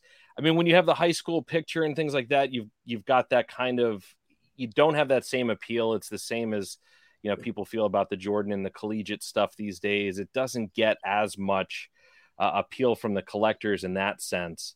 You'd love to see this, on like an SP card or one of the other rookies. I mean, that would just be like, that would be incredible. But I think we see this with a lot of, and I know basketball players, I don't know every other player, but we see this even within modern players' rookie seasons. I have 2 cards of James Wiseman, and one of them has this very slowly done. James Wise, you can almost read it. And then you look 3 months later, he signed another autograph and it was JW. And it just kind of goes off the, and then after that, everyone will look like that. Giannis, his rookie year, right? I mean, we've all seen that autograph, the long form autograph. And then now you just get a GA and that's all we've got since. So I think there is something to be said for that. And from a collector's point of view, anything that's unique, anything that the player took more time with, who spent more time signing that card, it just means more to me. Yeah, no, I appreciate the commentary. I believe I said college, but didn't LeBron go straight from high school to the NBA? So yeah, my slip up earlier on that. Thanks for correcting. And I think that oftentimes these rookies, they get thousands of cards put in front of them at these combines, and they're expected to sit there and sign. I mean, eventually they're going to look to shortcut it. If they're sitting there signing all day, it's going to be hard to maintain a nice signature. So I think it's also weird when it's stickers, because if you think about it, and Adam will know exactly what I'm talking about, the appreciation when you get, and I heard you guys talking about earlier, an immaculate card. And those immaculate cards are, I think, all on card, or at least most of them have been. Maybe they made some exceptions during COVID. But when you, as a player, get a card that gorgeous, you'll want to take the time to sign it, right? And then imagine getting a sheet of stickers. You know, you don't have that same excitement to go, wow, this is a piece of art. Oh, look, it's an NBA logo from my jersey in it. Maybe I should take a second to sign it more neatly. You know, like those things would go through my head if I was presented with something like really great looking. So I think as we're seeing the companies move more towards the stickers, and a lot of that, like dating back, a lot of those decisions were made because of grading, actually, over a lot of other things. A lot of people don't realize that, but the choice to go with stickers was because people, especially like Upper Deck and things, were complaining that their cards were coming out of the pack and they weren't perfect. Well, yeah, the player had them and they knocked them around in a box, and before they were put into the pack, they were handled. The stickers were a way to get around that. But I think as we see this move more towards stickers, it's more of an excuse for these players to just, scribble and not really understand that that's going to be put on something that could go for auction on PWCC for $500,000, years from now. And that realization is kind of disconnected. If I can jump in real quick, we did an article on this in BCF, maybe around issue 10, where we talked about, we analyzed a bunch of signatures, picked I think it was 5 or 6 different stars. And we said, let's look at their first autographs, which are often what are they called? They used to call them next days. Now they're called something else. Yeah. Draft night or something like that. But Giannis has one, and the one that you described, Steph. And basically what we did is we went through and we analyzed how did their autographs change over time? Super interesting. It's not every player, but the vast majority of players, what's happening, you can just imagine. It's exactly what you said, John. You can imagine they get a bunch of autographs or a bunch of cards in front of them. They sign them for the first time. They do really well. And then along the way, it just falls apart, even though, as you point out, the cards are going throughout that first year, the cards are much higher quality as time passes. The irony here is that what we're saying is that, hey, it seems like they probably shouldn't spend as much time on the stickers, but a lot of times they're being presented with the stickers early on, and so you end up with, and Donovan Mitchell was like this, and Giannis was like this. His sticker autograph is so much better. I have a Mitchell hat sitting right here. He signed this the day after he won the Slam Dunk Championship. Sweet. And and this was one that was less messy than most. With the D over there and then the M. That's a nice Mitchell autograph, right? Yeah, it was right. So it literally happened to be sitting here. his NT autograph is nowhere near as good as the sticker autographs that they were putting in, in some of those early shiny products, early cursive, And so to me, I don't want to say it's an indictment on the hobby, but it's something that I don't love. I prefer that earlier autograph. I personally, and this is, contrary to what most people tell you, I personally will take the very well thought out specific autograph that is placed on the card, even if it's on a sticker. If I look at that and I think that took that player a second, rather than the sloppy scribble, I personally appreciate that more. But a lot of times the monetary value doesn't reflect that. I wonder if they were to use bigger stickers, if that could just fix a lot of this. And then at the design stage, design the cards to accommodate a bigger sticker. You know, that might allow the players to have a little bit more room to lay down something that people would like better. Great Status did that in 2018, I think, with their draft night signatures. They had a big sticker, and then there was a ginormous signatures was another one that Panini put out at one point that used a giant sticker. I think I have a Gary Payton somewhere of that. That's a great point, Jeremy, like that, because it gives you more space. I mean, that's the worst part too. Like the only thing that knocks down on grading from a sticker standpoint, like they save the corners and the edges and all that, but you'll get a 9 or an 8 in grade on the autograph that looks perfect, but it went off the side of the sticker. And that's the worst when a player takes time to do a longer autograph and it just goes off the sticker and it's graded an 8 or a 9, whereas some guy does like 2 little squiggles and it stays on card and it gives it a 10. I just think that's the stupidest thing in the world. Like, yeah, I agree. Everybody's gonna stop listening to me after this. One of my favorite players is Rudy Gobert. I know people hate him. Okay, hey, look, I'm Thomas Bryant. I mean, what are we talking about here? There's not a single Thomas Bryant in any of these auctions. Rudy Gobert, his first year, has like this terrible, like little autograph, except on some of the stickers he wrote out his name a little bit, but they all go off sticker. So those ones get a 9. I like those ones. I don't want the little check mark thing. I want the real like written out a little bit of detail, but that's not what the hobby likes. So the people that know me know that I'm not a huge fan of grading. It's not my thing. And that I always say you have to look at the card, not the grade. And to Adam's point earlier in the broadcast, when you were looking at the PMG, I agree. You want to see on a card like that a little bit of edge wear, because that was typical. It starts to really make you wonder, like, did someone at the grading company miss something if the card looks perfect? So there are elements that make things great. They bring you back to that time when you saw the first one of them, you know, or the autograph that you remember. So I think that's 100%. You have to be looking at it for yourself, for anyone that's purchasing any of this stuff tonight. Yeah, well said. Well said. And I think, we talked about it before too, but it's like the O-Pee-Chee Gretzky rookie. And John, I know you're a basketball card guy, but it's a card where you want to see a little bit of rough cut. You don't want a perfectly sharp edge on the O-Pee-Chee version. The Topps version, you do. All right, guys, what we're going to do now is take a bit of time. I'm going to go through some comments here. While we do that, I'm going to share the screen and we're just going to kind of look at what's going on the ticker here. We'll see what bids are coming in on the items at auction. There is 23 minutes left in this first level of 5-minute extended bidding windows. With that said, guys, I'm going to go to some of these comments here. I first want to go to Triple V here. Says he was still fixated on that 52 Topps Willie Mays. It certainly is a stunner, Triple V. Amazing. And thank you for the great show comment. Actually, because we are cutting off John's head, I'm going to switch to this view right here. Jeff Hart, good evening to you. I have not yet done one of those evaluations of the Gretzky rookie yet. We will definitely get to that. Studio Sports, good to see you. Yes, tough go for my Calgary Flames right now. They're about to lose their 2 best players. Jacob S. says, this is an incredible trio. Need a new podcast. Well, this is the new podcast right now. It's the first time John's joined us, and great to have him. Joe Pro says, love their auto talk. Kobe with the 8 is cool. Gerald Fortier says, unique autos and definite inscriptions. Very cool as well. Vintage Card Collector says, autographs are turning into initials for some players now. There are so many autos. Now they really are getting watered down. Yeah, I can see that as well. Lee Shark wants to know how many of these stickers will eventually unglue. Does anyone know when were the first sticker autos?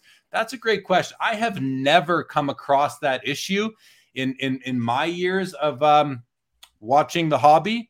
Do either of you guys have an answer to when the first sticker auto comes, or have either of you ever seen that happen? I have an interesting experience. So I own a card that is a Frankenstein card, as I like to call it. I brought it out to one show just to share with a couple of people. I may actually bring it to the National this year just to show it around. It's kind of incredible. There was a collector who was on eBay who was trying to sell the card. He took it was a 1999 or 2000 Michael Jordan patch card, an actual patch, not a jersey piece. And it was one of the ones numbered as 75. It was number 1 of 75, which was kind of cool. But other than that, he had that card, and then he had a collegiate Michael Jordan autograph card. I know where this is going. Yep. The autograph was on a sticker. He was able to transplant the sticker from the collegiate card onto the NBA card, the Upper Deck card.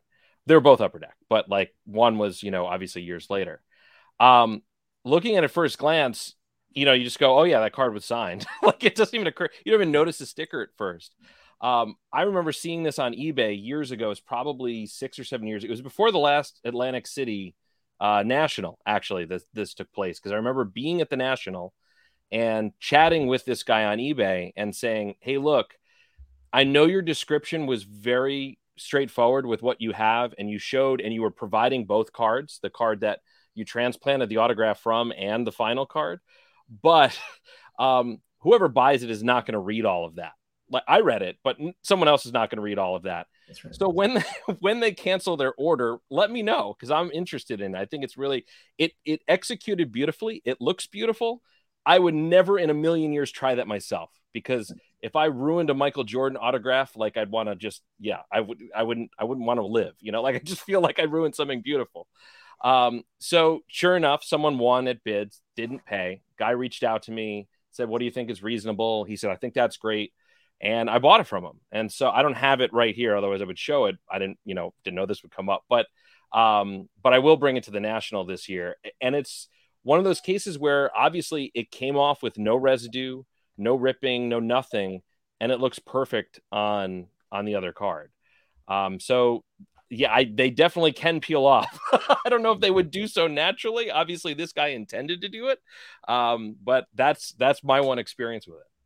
Yeah, interesting. I recently purchased a card. It was a Wayne Gretzky patch card. I purchased it on eBay, and after I bought it, somebody who knew the person I bought it from told me that the person I bought it from was thinking about finding a Gretzky sticker auto on a card, taking it off and putting it on that card because it would have looked better.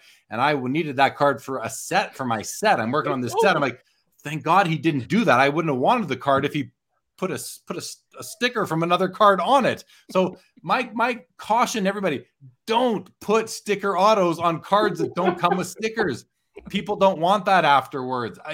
For yourself, go ahead. All the power to you. But please don't offer it for sale to somebody else afterwards, right?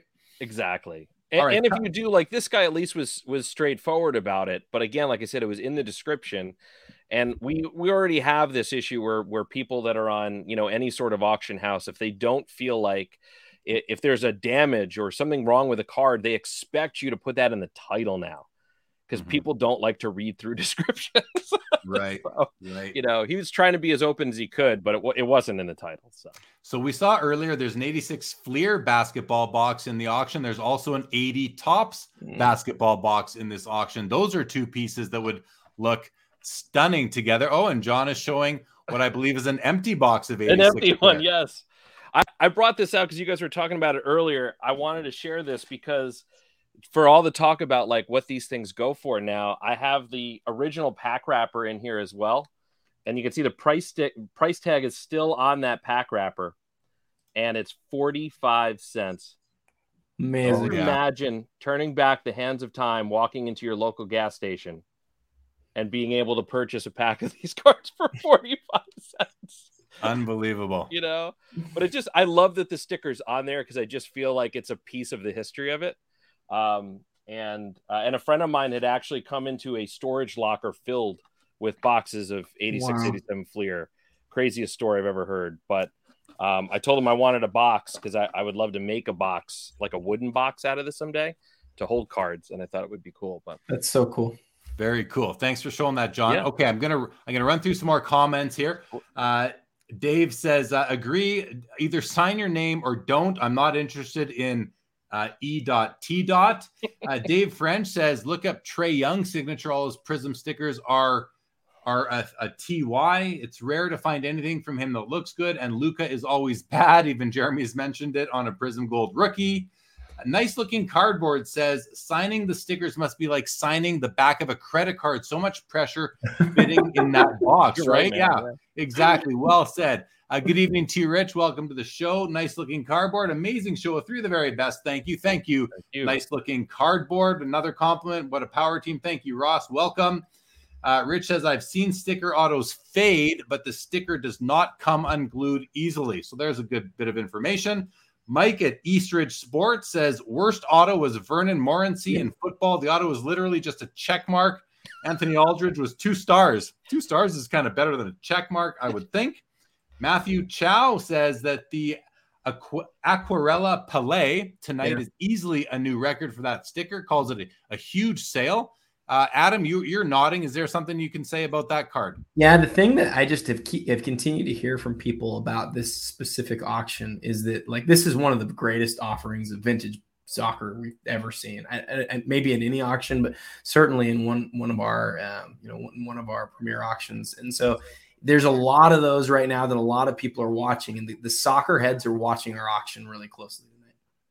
Awesome. Okay, cool. Thank you. Here's a question from Jacob. This is a good question. Would you consider it frowned upon to remove a sticker off a 1-of-1 or low numbered card and have the player sign it on card for your PC? I've never thought about that before. For my PC, I mean, if I could remove the sticker and not damage the cardboard, I would consider it. What do you, Adam, John, please opine. Adam, start with you. So if a card is yours and you feel like doing something to it, I don't have any problem with it personally. The answer, the question that's not quite what Jacob asked here is, what's going to be better in the long term for the value of the card? The answer is clearly don't ever adjust a card in any sort of way. But yeah, man, if it's your card and you want to do something to it and you feel like you're going to own it forever, go do whatever you want to it. That's my John, anything else to add? Yeah, wasn't there a whole story about a Curry, one of the Curry National Treasures RPAs, that the person replaced the jersey patch with a game used patch? Yep. And and it just became a huge deal. Yep. And it was like, well, he improved the card, but it's not what the card originally came with. Yeah, I mean, it's like Adam said, look, if it's yours, if you're looking to keep it, you should do whatever you want. That's 100%. I know guys that, and this will kill all 3 of us on here just thinking about this fact, but I know guys that took thumbtacks and put their cards up on a bulletin board, and that's how they enjoyed them. It's yours. I would never stick a tack through one of my cards, but if that's the way you enjoy it and you get to see it and that's how you display it, it's yours. All the power to you. And then we can buy those thumbtack hold cards that look like PSA 7s, but are PSA 1s because they have a hole in it for a fraction of the price. So I'm all for people putting a thumbtack through their card in the 50s and 60s when they used to do that more and more often. Makes for some nice items available now for us collectors and investors. Jeff Hart wants to see the 61 Fleer Oscar Robertson. Says it looks like an absolute blazer. I'm going to search for that in the background right now. And my guy Sean from Victory Investments, who did perform and do the opening video for the song. And tonight, Sean, if you're still there, we did the new one. So thank you again for your help with that. Sean, we gave you lots of love when that new song came out, brother. Good job. We did, Sean. We did. Brandon Williams says current day athletes need to take notes from Richard Petty. Incredible auto. Yeah, definitely agree with that. And Jacob says great input. Valid point on the jersey swap. Thanks, fellas. You bet, Jacob S. Okay, I'm going to just take a quick look for what was the card that we wanted to see? The 61 Oscar Robertson. Yeah, Robertson. Thank you. While you're pulling it up, Jeremy, is that a card that did you, I don't want to go back to this for too long, but did you put that on your list, on your countdown? The Robertson, I don't think the Robertson is in my favorites, but here are my favorites. While that is loading, I'm gonna pull up my favorites here and just show you guys the cards that I was most interested in, not to purchase because the top row is like $2 million alone, but these are the cards that caught my eye that I wanted to see how they did. Of course, the LeBron James exquisite RPA out of 99 at 800,000 with a nice patch of very good grade. This card I expect. Did you want us to see this list as you're showing it? Yeah. Oh, you can't see it. Thanks, Adam. Yeah. There you go. Oh boy, thank you, Adam. I do that every so often, everybody. I do that every. I'm here so for often. you, brother. I'm here for you. and let's put us over there now. So here it is. Here's the LeBron RPA out of 99. I do love this card. It's at 800 grand right now, which is like 960,000 with buyer's premium. And it's going to be interesting to see what this card ends at. You know, I would think that a year ago, this would have been like $1.5 million most likely. So this will be a bit of an indication of where we're at right now. We've talked at length about the Michael Jordan PMG Red. We've talked about the Tom Brady Prism Gold. This is the number 1 of 10 from the first year of Prism. We talked about this beautiful Topps Willie Mays, which is just a stunner, of course. We touched on most of these. We haven't really looked at the PSA 9 Gretzky. I'm going to come back to that and look at it closer. We have a Future Watch Alexander Ovechkin. This card had sold as high as like $45,000 a few months ago. Looks like this one's going to do around that $25,000 mark if there are no further bids, but there very easily could be. It's a great card. I do love these flawless full body shot Kobe auto patches on card auto. What an absolute stunning card. Gem Mint 10, only 15 copies made. John, why don't we ask you for a few words on this particular card? Whatever you want to say about it. Yeah, I mean, flawless, especially the earlier years, they had a nicer patch window. They've gotten smaller, it seems like every year. Like you get more white space on the card the longer they go on.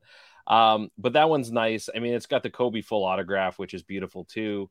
I don't know, is it like sometimes the patches on them are like from the side of the jersey as opposed to like the kind of main stitching, but on that particular one. But yeah, I mean, it's like I've always been a fan of Kobe. My peak year of collecting was 1996 when he was a rookie. So that I lucked into having just a lot of 90s Kobe stuff because he was exciting to watch. Only really the second portion of his rookie year, people don't remember, like, he's not even the top 10 pick. He really broke out later, but yeah, those are great cards to have. And then you got the hardware next to that, the Jordan. I mean, like that's an impossible card in a 10. It's just great stuff tonight. Great stuff. Jeremy, whenever I see, you're gonna laugh at this. Whenever I see this flawless set now, I think of you every time, because you always talk about how it's the full image of the player. And we've seen Kobe and we've seen a couple of the other players in the Premier auction, but I always smile because I think, sometimes when you hear somebody else who's a collector you respect and you hear their take on something, it can affect you, right? I never really noticed these before. I mean, I always noticed they were nice, but every time we come up against one, you always sort of like fawn over it. Like you love this set, and it's made me sort of, I think, enjoy it more as well. I can't help myself with it. He's also wearing number 8 too in that image, which a lot of the stuff from 17 was all 24. So the fact that they were going back to an older image on it is pretty cool too. Pretty cool. Okay, let's have a look at this card, which I have a particular interest in this because I happen to own one of the 11 PSA 10s of the Michael Jordan Championship hardware. So I'm very curious to see what this card ends at. Obviously, the higher the better for my personal interest, but it is a beautiful card. Which one of you want to speak to this card, the importance of it? I know it's a highly pursued 90s Michael Jordan insert. Do either of you have anything interesting or particular opinions on it, Adam? Sure. Yeah. I mean, always, like, when it comes to 1997, you think of the PMG Red, right? Like you think of the PMGs, you think of the PMG Red, you think of all the PMGs. Like, you don't often think about the inserts that are from those same products, but those are incredibly important, right? This Jordan right here is one of the very best inserts from metal at that time. And then combine that with the fact that it's a PSA 10, Pop 11. People who are super high-end Jordan card collectors, they collect a few different things, right? They collect autographs. They collect game use stuff. They collect rare inserts and serial number cards. There's also the people who collect the really high grade. That's the word I'm looking for. High grade rarer cards. That's what this is. And so I think this is the first one we've ever had via the Premier auction. It's kind of a big deal if you're a Jordan insert collector. Yeah. I know it was a tough one for me to track down when I acquired mine, probably about 4 or 5 years ago. A great card. Okay, we're now going to go take a look at the Oscar Robertson card. Yeah. It does look like an absolute blazer just from the small image right there. But let's go into the listing itself and take a look at the image of it. Did Jeff ask about this one? Yes, I believe so. Jeff's got a great eye on stuff like this, so I'm excited to see this one. All right, so let's go into here. Let's take a I mean, right away you can tell just the centering is it's almost bang on. Like this border down here, this border on the bottom left looks a little bit narrower than over here, maybe, but I mean, I'm really being picky with that. That doesn't bother me whatsoever. And the registration, look at the quality. Like the registration is top notch. It's there's no overlap, no blur whatsoever. Edges are razor sharp. Corners are, there might be a touch on this bottom one here. Maybe I love how we can get. Sorry about this. That's awesome. Let me just zoom in as much as we can because we'll be able to see what's going on this corner here. Oh, it's if there's anything there, it's very minor, a little bit of fray coming off the bottom, but nothing offensive at all. I'm as we're looking, and of course we can't see everything here, but you almost wonder what held this back from being a 9 at first glance. Keep in mind, I recognize that it's not in hand. I'm not moving around in the light, although the 360-degree feature does allow you to. It looks like there might be a little bit of runoff ink there, but that's certainly nothing that's going to hurt the eye appeal. Hey, Jeremy, does this have an eye appeal sticker on it?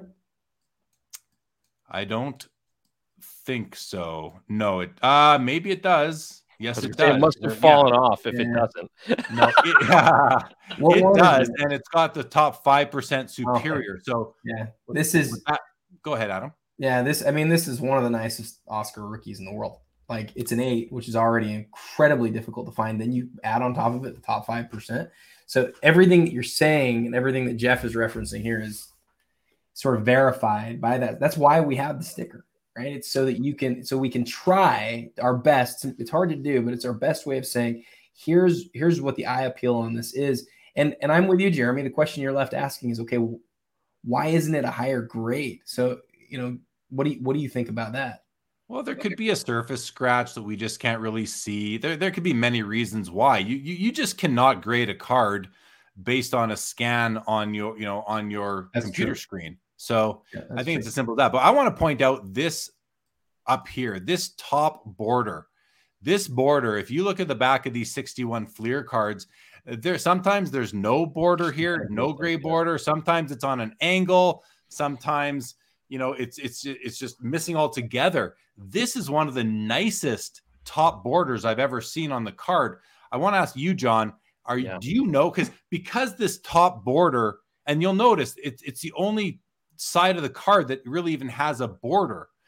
My question for you, John, do you know what the correct top border on a 61 Fleer is? This the correct one? I don't. I think that is. Yeah, I don't. Correct to me. Yeah, I think you're supposed to see a little bit. Yep. Yeah. Okay. Just a blazer of a card. That was who asked about this. I have the Jeff Hart wanted to know. So Jeff, I hope that covered it for you. But an absolute stunner. We didn't really look at the back too closely outside of looking at the top border. But yeah, this card is stunning. And I think it's well deserving of the top 5% assessment by PWCC being a superior card for the grade. So Jeremy, can I ask you one question before we move on? You both of you guys talked about immediately how great you could tell the registration was on this card. For somebody like me who doesn't know what that means as much, can you like walk us through like what you're noting on the card? Especially, I noticed you were really scrolled in as you were looking at some of that. What are you looking at? Well, I do this every month, so I'm gonna put it over to the audience has heard. I feel like the audience, unless anyone here is new today, has heard my definition of what registration is. Let's hear what John says because he used the term before I even did. Yeah, no, I would define it as how the colors line up. And so in some cases, especially on the old printing process with they're laying it down, you'll actually get a misregistration, which would have the black doesn't actually hit where it's supposed to, and then it's a little off on the red. And then instead of having that crisp red line all the way around his face and the body there, you'll actually see some white, or you'll see some mix, and you'll see where it'll have like almost a fuzzy edge because of it. When they don't kind of quite match up on it. So having crisp colors, really defined photos that they don't look blurry, faded, or otherwise. That's how I would define it, as having great registration.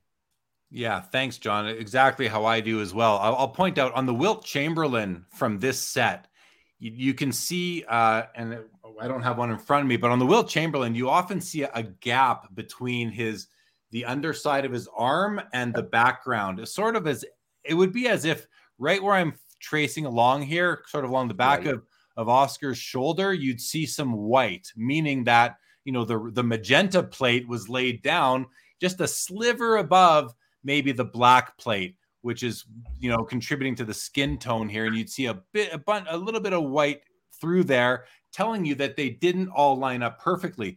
This one is so bang on. Yeah. Just a wonderful job by the printers when they did this particular sheet. So, all right, I'm going to go back now to right here. We're going to hold here for a moment, watch the bids come in. I'm going to go to just a couple of comments, actually. Dave French wants to know, will you run through the top 10 highest priced cards later on? We certainly will, especially at the end. David French. Bobby says, obvious best deal currently in the entire auction is the PSA Pop 1 Anthony Edwards National Treasures at $12,000. Should be 3 times that price. Bobby, is that your card? You never know. Thanks for the comment. Victory Investments, Sean says, Jeremy, what did you think about the PSA 6 Jackie Leaf? Thanks for the love on the song. Haven't looked at it yet, Sean, but we will. We will look at it.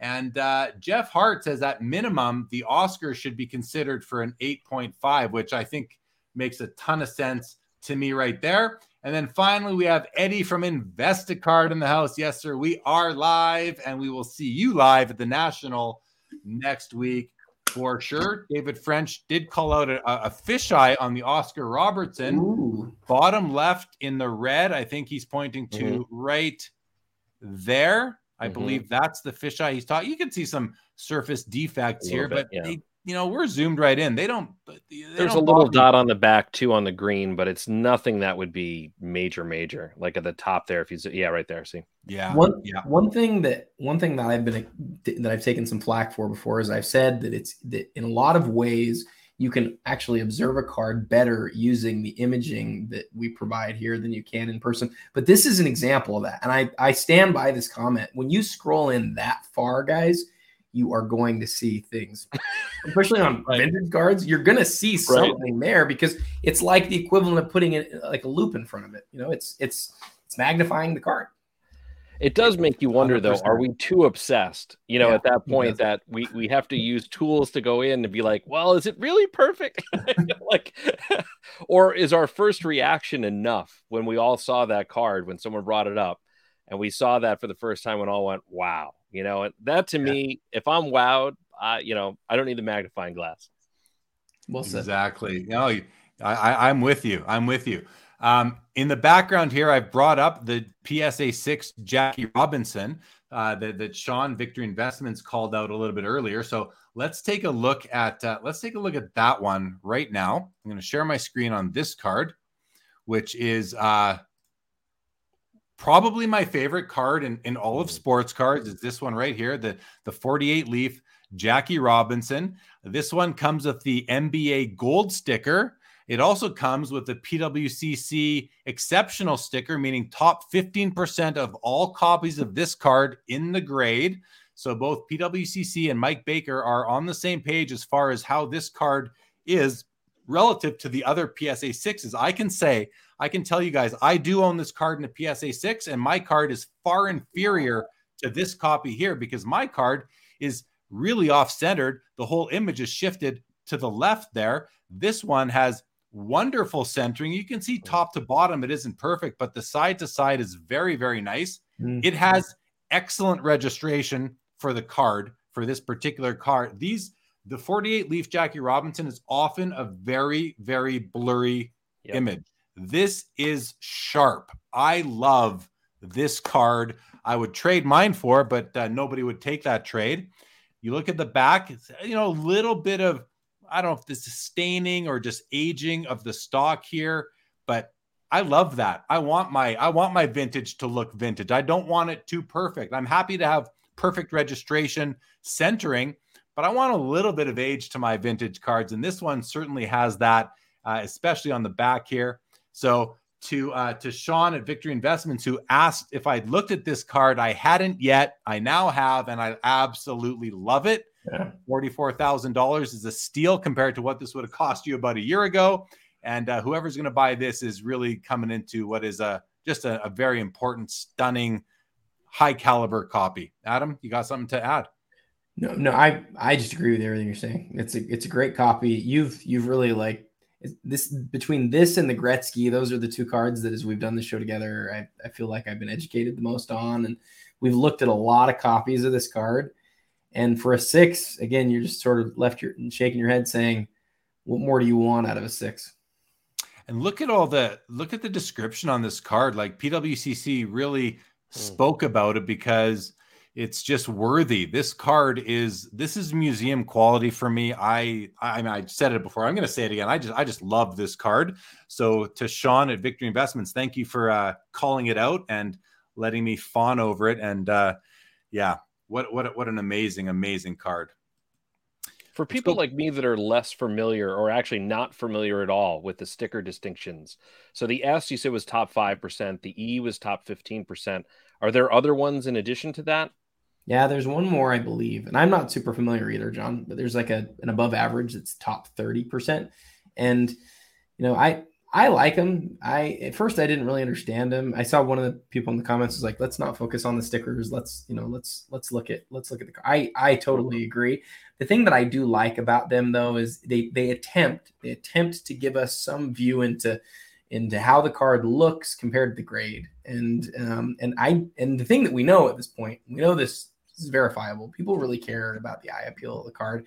And that Jackie has it. And to hear Jeremy, another thing I love about Jeremy. Jeremy just said, I would trade my copy for this one. And they're the same grade. And I know that's one of Jeremy's. Jeremy, isn't that like your favorite card in your collection? I think it's my favorite card in all of sports cards is that 48 Leaf Jackie. Yeah. I mean, I absolutely love it. I love everything about it, about that card. Here's the wilt, and I just want to thank Vintage Card Collector for pointing out that there is a wilt in the auction we can look at, and here it is. So this one got a very high grade as well, 7.5. It's got the NBA gold sticker on it, so that, and I think there's a PWC superior as well. Sure. So top 5% there, NBA gold sticker. And when I talk about registration, I was talking about it before. This is that little bit of white you see through here. You see this on a lot of the wilts. John, you're familiar with this, right? Yep.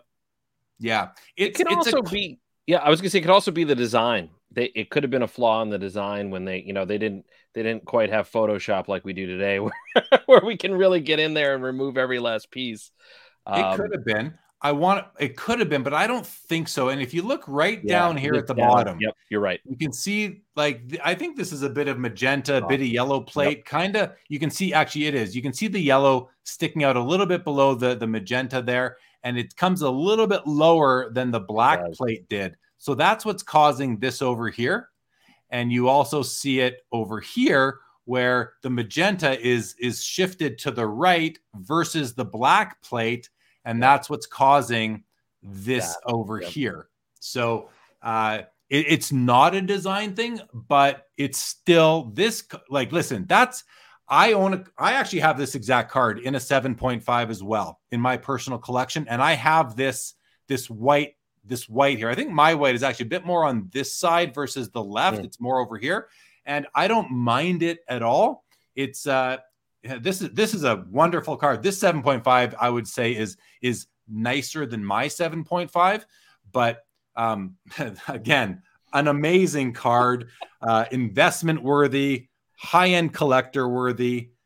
I love these 61 Fleers. I love these 61 Fleers so much that I went and bought an unopened pack of 61 Fleer 2 days ago at Burbank, at Bullpen Burbank. I bought this pack. I showed Adam knows about it. John, what do you think about this pack? Is it pretty cool or what? Oh, that's awesome, man. That's so awesome. I do collect unopened packs, and this now will go with my pack of 80 Tops and 86 Fleer. Look at the art on the wrapper. I mean, it's so cool.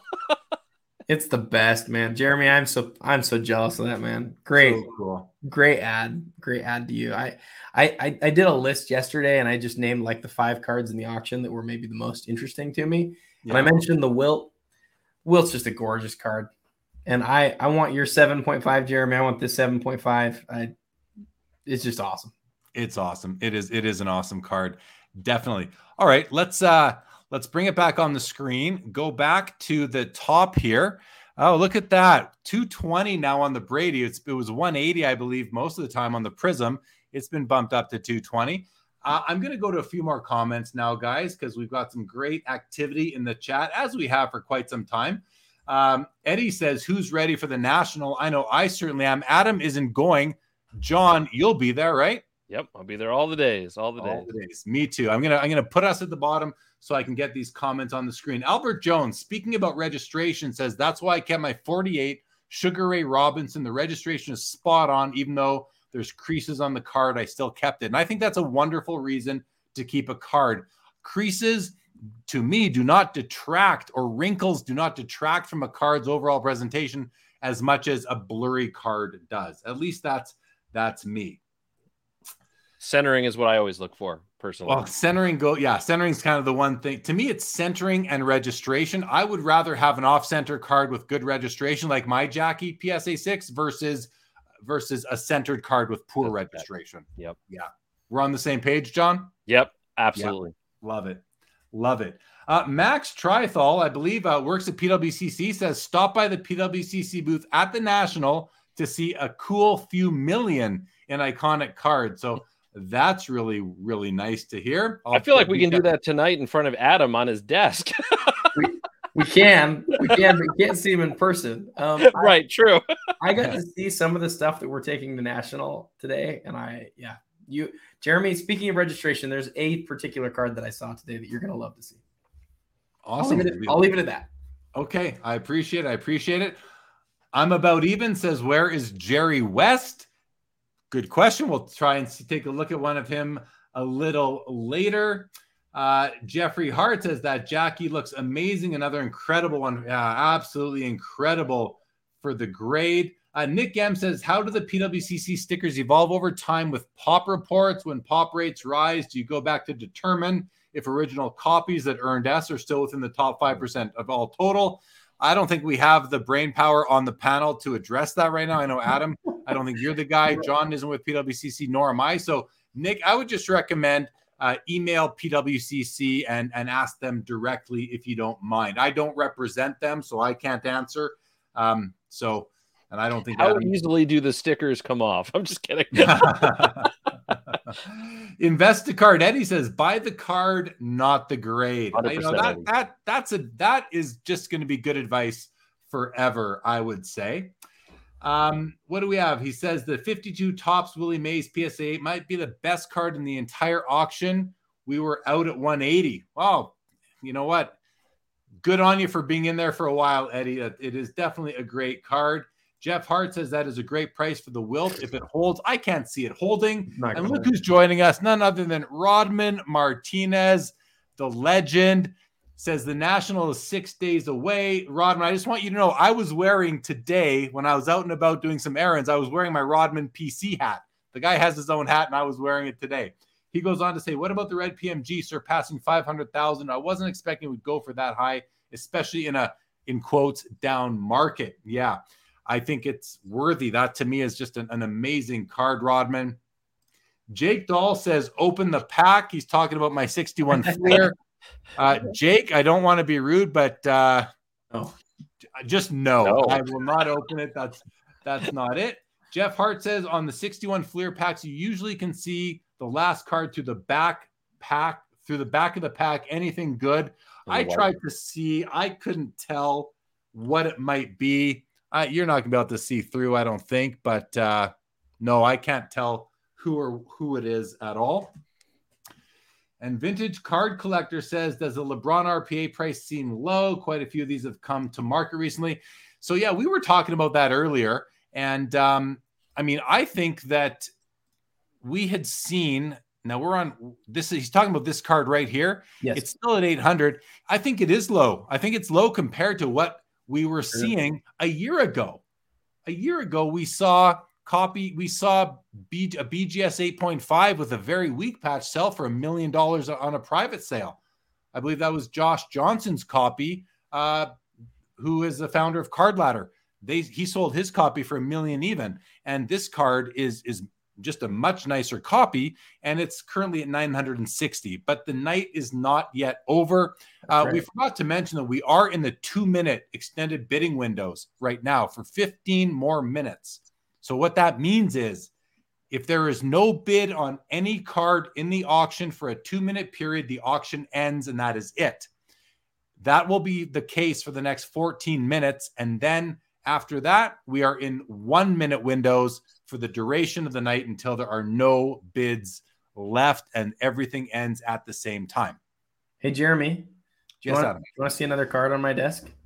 Yeah, why don't we do that? Let me just rearrange things here for a second, Adam. We're going to unshare. We're going to move you. And by the way, Adam, so that Jordan was the PMG red Jordan that you've seen. How I've never held the Jordan. I got to see the Kobe at the induction ceremony for the Hall of Fame this year. It was another auction house that had set one up, and it's just incredible. I mean, like the way that the light refracts off of these cards, it's hard to describe because you can't really capture it very well in photographs.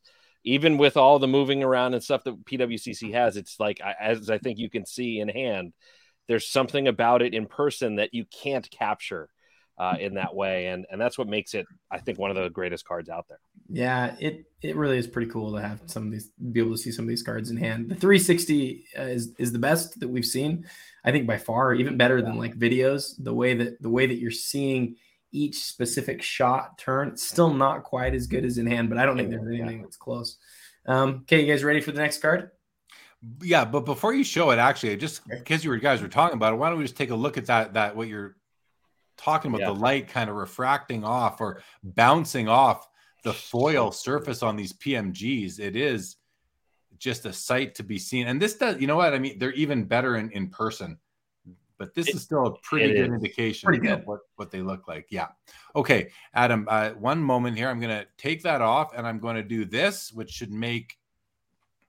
It's funny. If I owned that card, I'd have a really hard time vaulting it, honestly. Oh, like I just want to see it every day.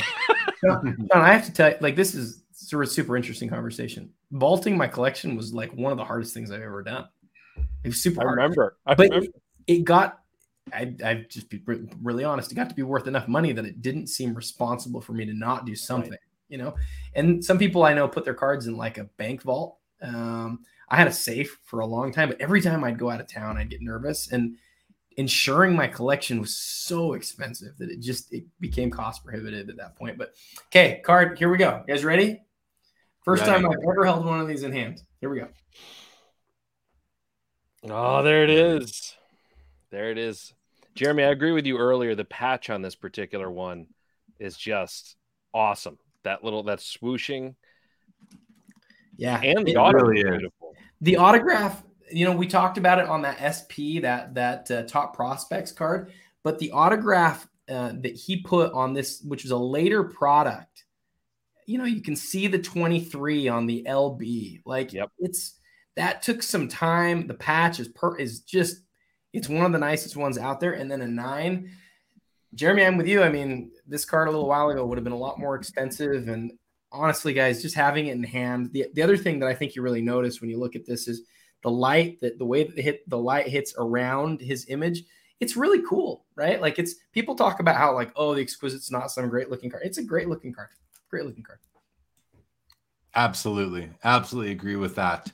So I just did a search and I brought up the 86 Jordans. And I did that because I want to take a look at what's going on with this card. Here we have the PSA 10 is at 160, which is equal to 192,000 that the buyer is going to pay with the buyer's premium. PSA 10.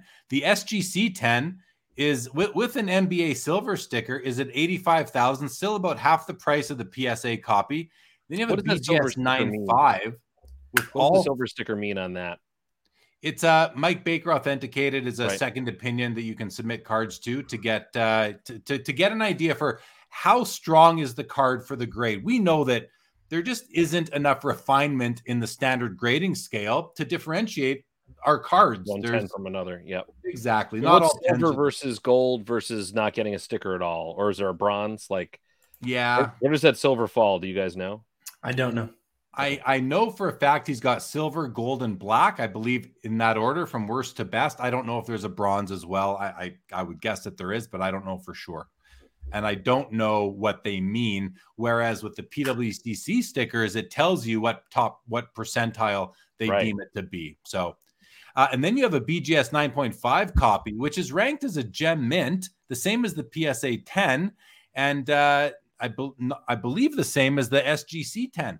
But this has all four subgrades as a 9.5. Mm-hmm. So this is a pretty strong BGS 9.5. And you can, so if you're looking to pick up one of these cards, you know, how really, if you're differentiating between this copy, or this copy, this comes to the point now, I believe, where you are simply buying the holder and you're not buying the grade. We always say buy the card, not the grade, but that's just not the way the hobby works right now. And that is evident by these prices that are showing right now. So it's interesting too. I mean, if you look really quickly at the PSA 10, I would argue left to right, it's not perfectly centered even from this far out.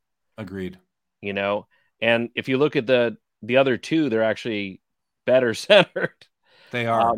So eye appeal wise, that, I mean, for me being a centering geek, like that, it doesn't feel perfect to me, in my opinion, when seeing that. So, and I know there's a range that they can go with, and it's still considered. So, not saying it's graded wrong, just in my opinion, like I would, looking at all three of them from that far out, you know, I'd probably be on one of the right two, even not looking at the prices, price aside, you know.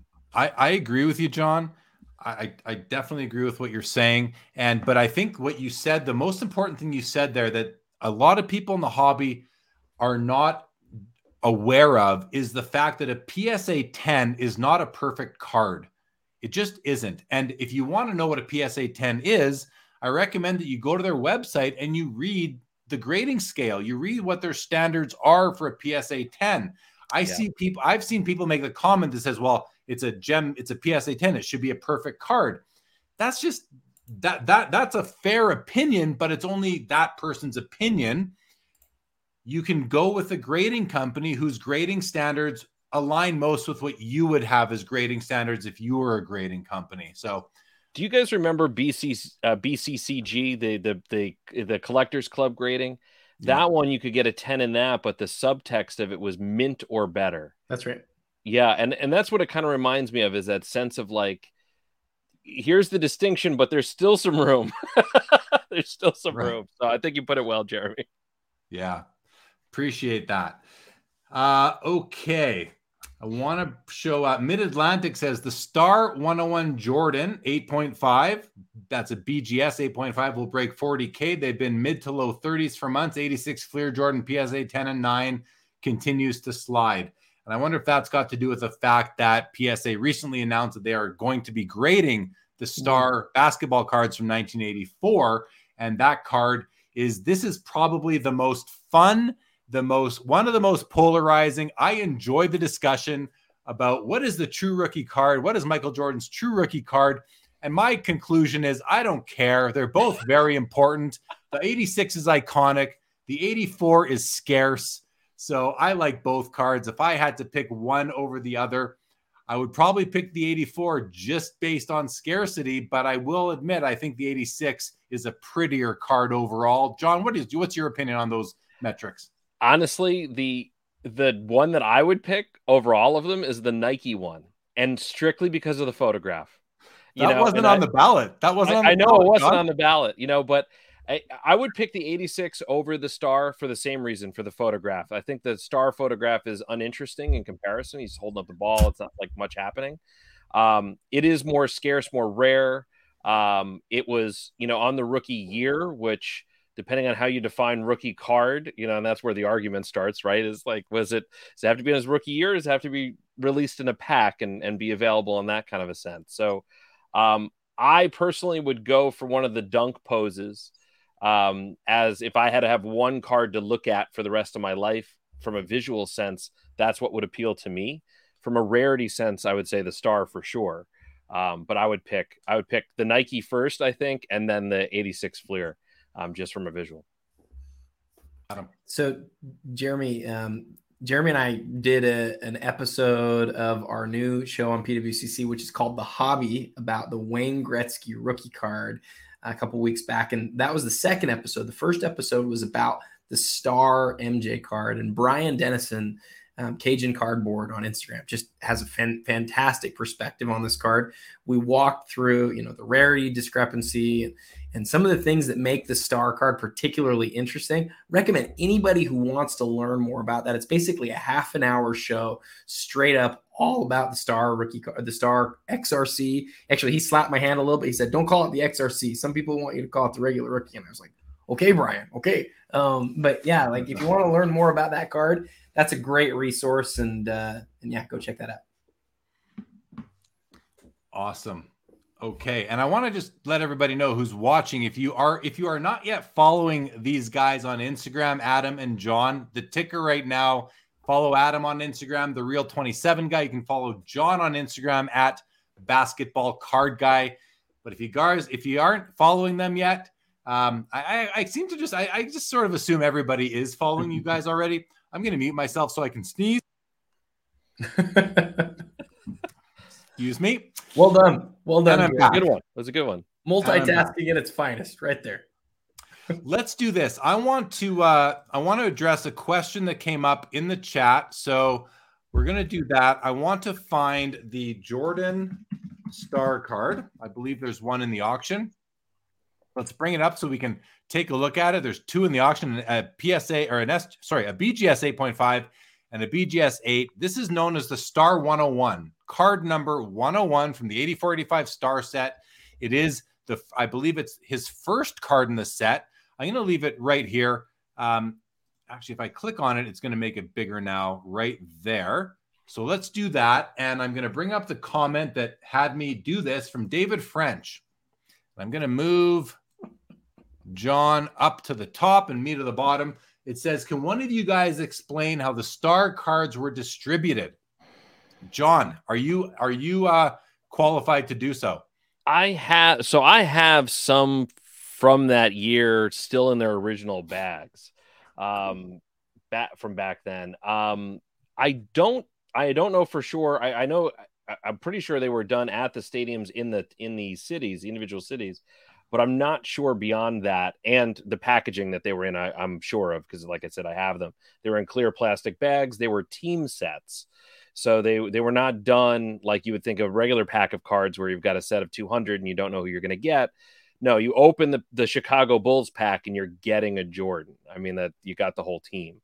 And so that was part of the argument that people have had recently over them is can it be the rookie if every pack has it in it, kind of thing, when you're getting the Chicago Bulls one. So I think that's kind of the notion. That's what I know about it. And then aside from that, there's a lot of discussion recently too about, PSA deciding to grade them. This discussion has gone on since the 90s. I mean, people were collecting the Jordan rookies back then, and people were collecting both the Star and the Fleer. And I distinctly remember back then PSA not grading them, that they had mishaps where they were not able to tell a fake from a real one, because the value on the Star card went way up in it was 97, 98. I don't know the exact year, but I was working at a card store at the time. I was like 14 or 15. And that card started to skyrocket because people realized how rare they were. The 86, 87 Fleer was not that rare. They made a lot of those cards. I mean, they made a lot of those packs, and a lot of them were discarded. Like I said, like gas stations, places you could buy them. when you could find them. So that value bump was happening, and people started to reprint them and then submit them to PSA. And apparently they weren't able to distinguish between. So it's funny, like now people are like, oh, we'll get a BGS and we'll get PSA will be able to grade. I bet a lot of them will show up fake. And it's like, well, BGS was the one that had people that knew what they looked like at the time. That's why people went there. From my recollection, back that far. Appreciate that. Adam, before you jump in, I just want to bring on Lamim James in the house. Three handsome guys. He's talking about us three guys, by the way. Talking about sports cards on a warm summer evening. Is this what heaven looks like? Lamim James, first of all, thank you for stopping by. And second of all, yes, this is what heaven looks like. We are covering the PWCC premiere. We are a couple days away from the national. What more could you ask for? Immerse yourselves in sports cards. And Lamim James in the audience, everybody. Thank you very much, Lamim, for joining. What I want to do next, guys, is I'm going to bring back the star card for a moment. And I want to wait for it to show up on the screen.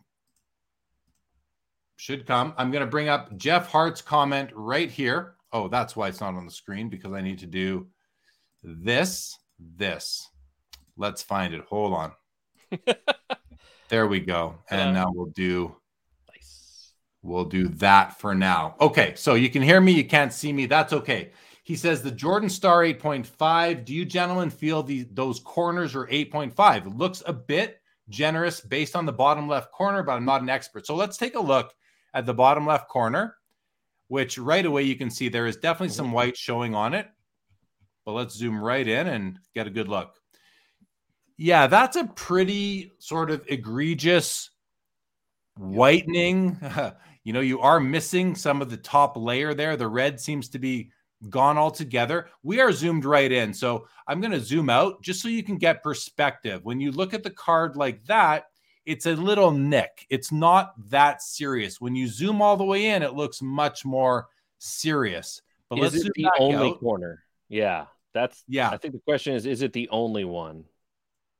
Yeah, this corner is basically perfect. A little bit of fray coming off the right there.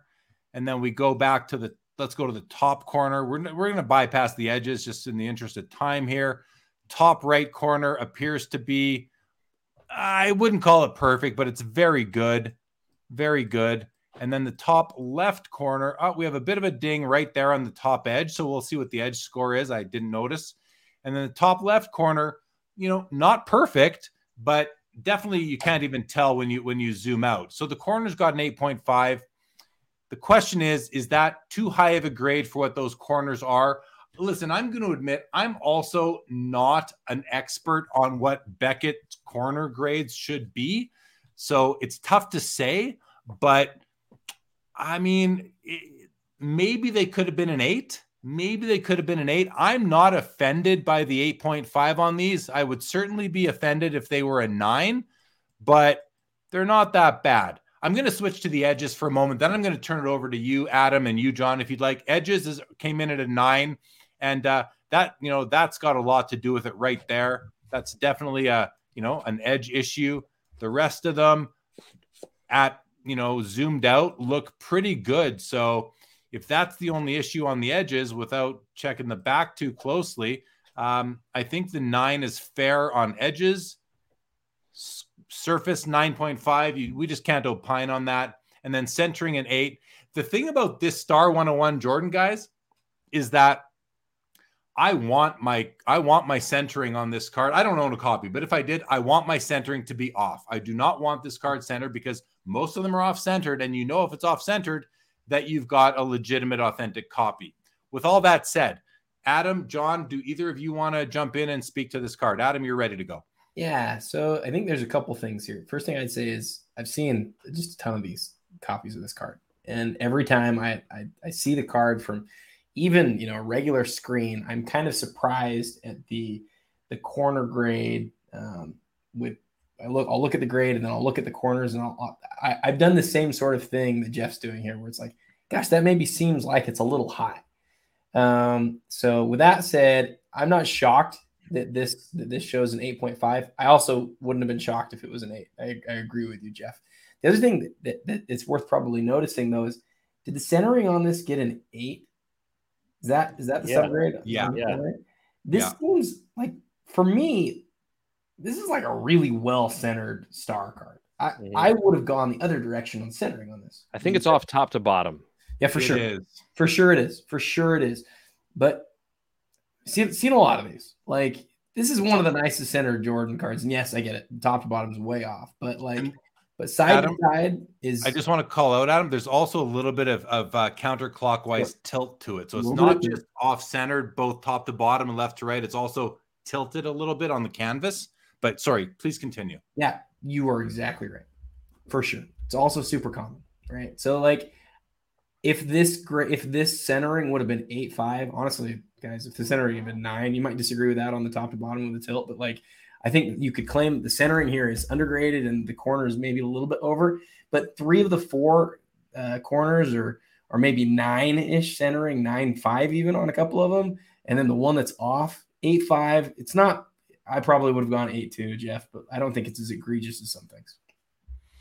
Yeah, I think, I'm okay with the, just to wrap this one up, I'm okay with the corners being an 8.5. I would also have been okay with an 8.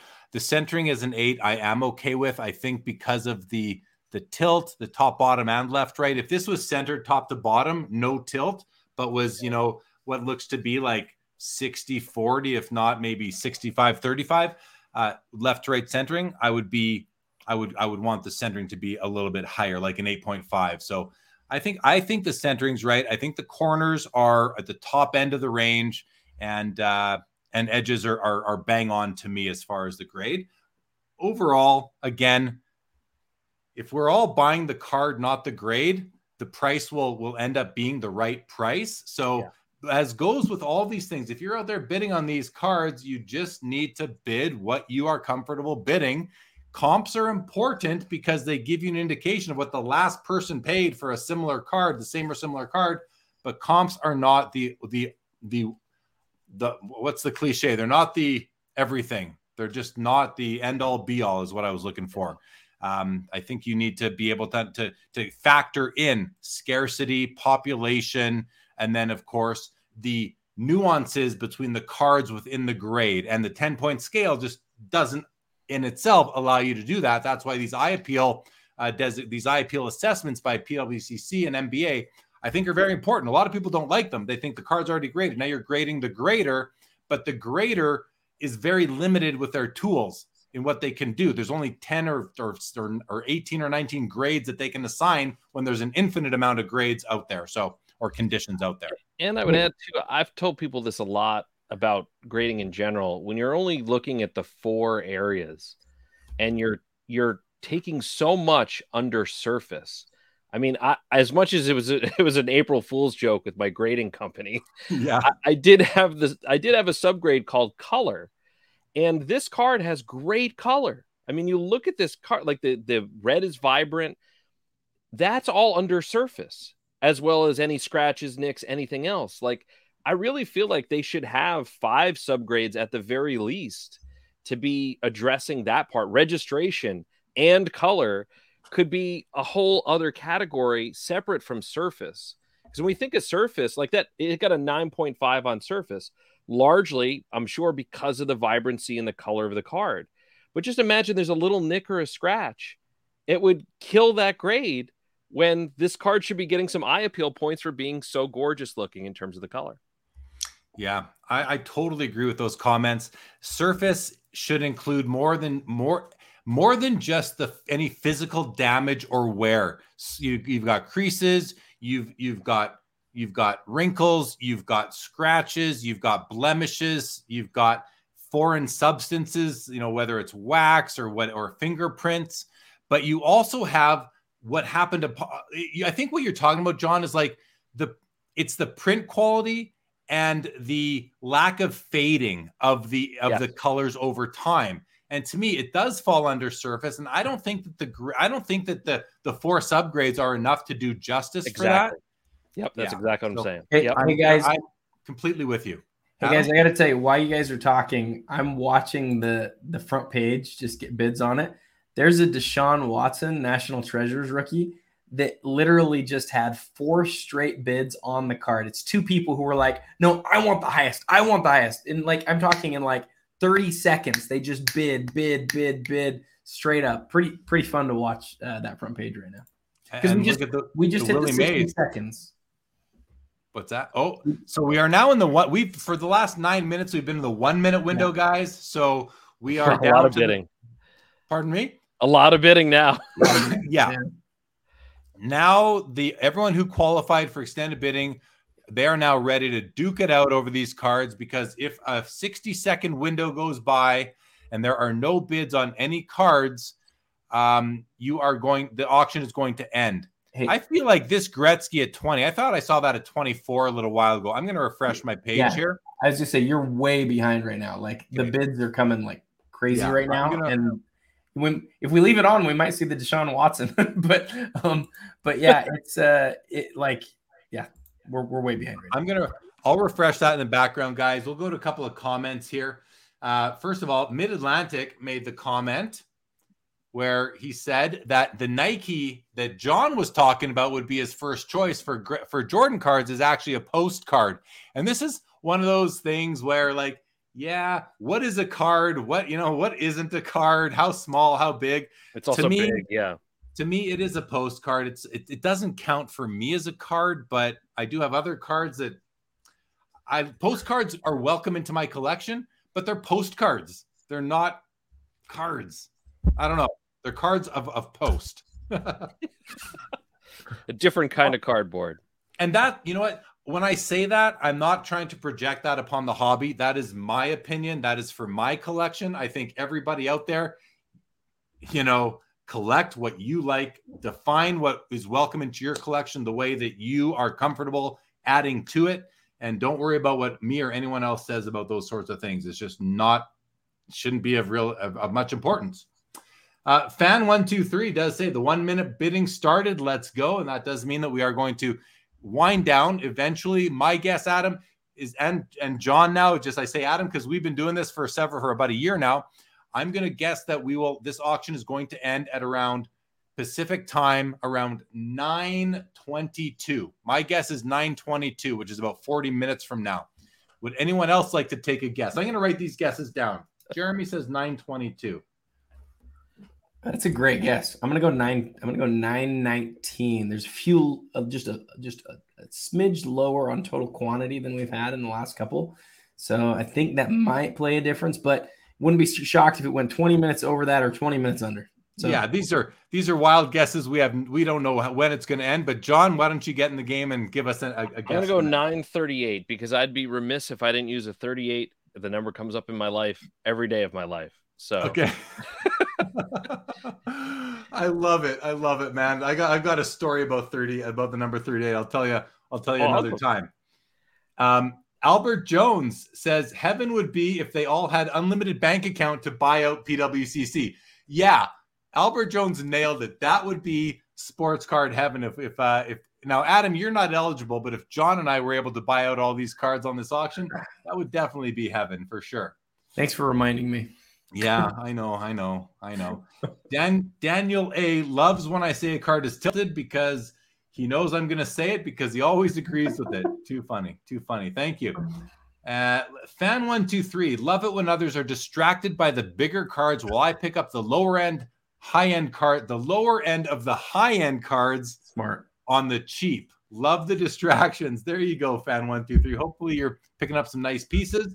And Gerald, who, by the way, if you are going to be at the National, Gerald is under the name Windy City Sports Cards at the National and on Instagram. He's a friend of mine. I've known him for good dude, Gerald. At least, I mean, we're coming up on 15 years, pal. And but you got to go to his booth at the National because he has bangers and he's a basketball guy. So check it out. But what does he say? He says, pretty sure the 0304 Michael Jordan limited logo has ran before. I think the case is hurting the price big time. The card needs to be recased. Interesting. Gerald, if you're still there, what's wrong with the case? Is it scratched up or what's wrong with the case? Because there it is, Adam. I have it in hand. So I'd love to hear what our buddy Gerald, because I'll look at it. We'll see if we can diagnose it together. Yeah. Can you hold it up? So it's going to be tough for us to see, but if you don't mind taking a peek and letting us know if you're noticing anything. I've got it out of the team bag too. I can't see anything wrong with the case from here. It's so hard to see on this. I know it's probably even better on the. It's definitely better on the tool. I'm not in a super well lit room, but I don't see anything. No problem. While you're looking, that's okay. Auto looks fading or skipping, is what he said. Maybe in the 3D or the 360, the autograph looks. It looks good to you in person, though. It looks perfect. I mean, autograph looks perfect. Oh, sorry.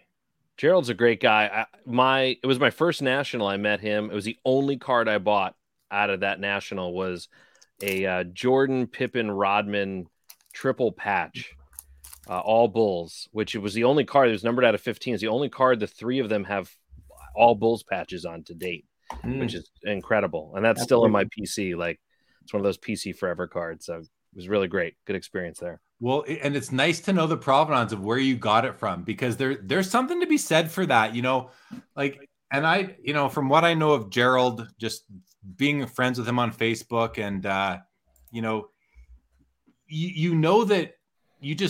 it's like, if I were to go to sell that card, if I'm you, John, I go to sell that card and the buyer says, where'd you get it? And myself, Jeremy Lee, as a buyer, I often say, where did it come from? Yep. If you were to tell me it came from Gerald, that's a pro. That's a check in the pro column for the card. So provenance is important. It's good that you remember that. And again, if someone's I remember all that.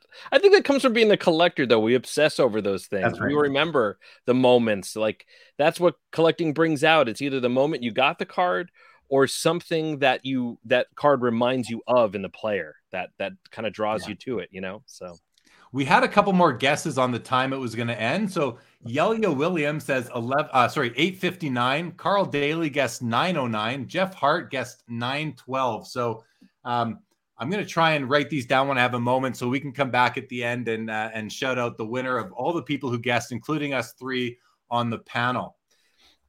I've got a sleeper card, Jeremy, if you want to toss something else up and talk about provenance. I held this exact card. In the auction? Yes. Which one? I'll bring it up. Search Black 6. Not the number 6, but SIX. It's spelled out. Too late. I'll have to research. Hold on a second. Yep.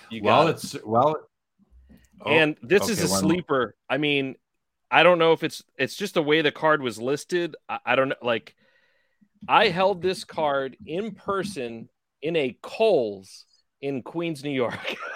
I've done a couple of deals with this gentleman who lives in New York. I've driven down to literally a Kohl's parking lot and bought cards from him. I know it sounds weird, but this card he showed me at a Kohl's in Queens.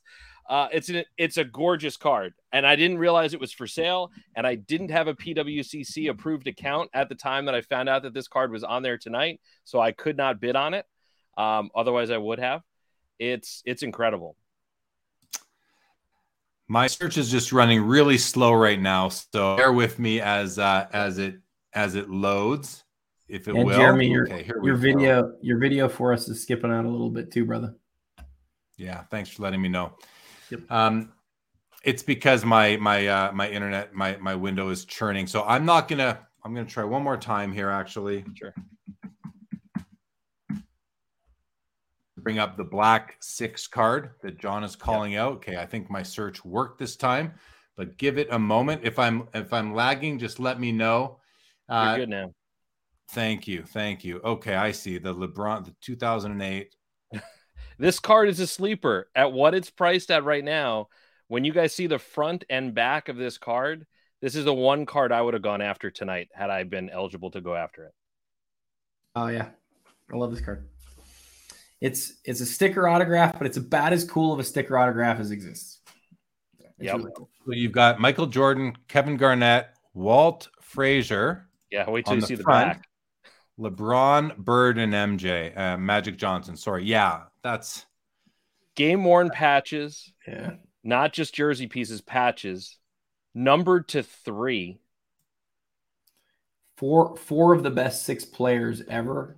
Or four of the best 10 players ever, and then 2 of the next 2 of the top 30 players ever. I mean, yeah, it's awesome. I love UD Black for all the things they tried. They really they tried to do some crazy things. And yeah, the autographs aren't perfect, they're not. But I love this card is going to be a steal. I mean, this card was sitting on eBay for $60,000 for the last few months and wasn't getting a bite. This is going to go under that. I mean, it looks like it's at $14K right now. I mean, that is a steal for something like that. I mean, this is like a core card. Like, this is the kind of stuff I love.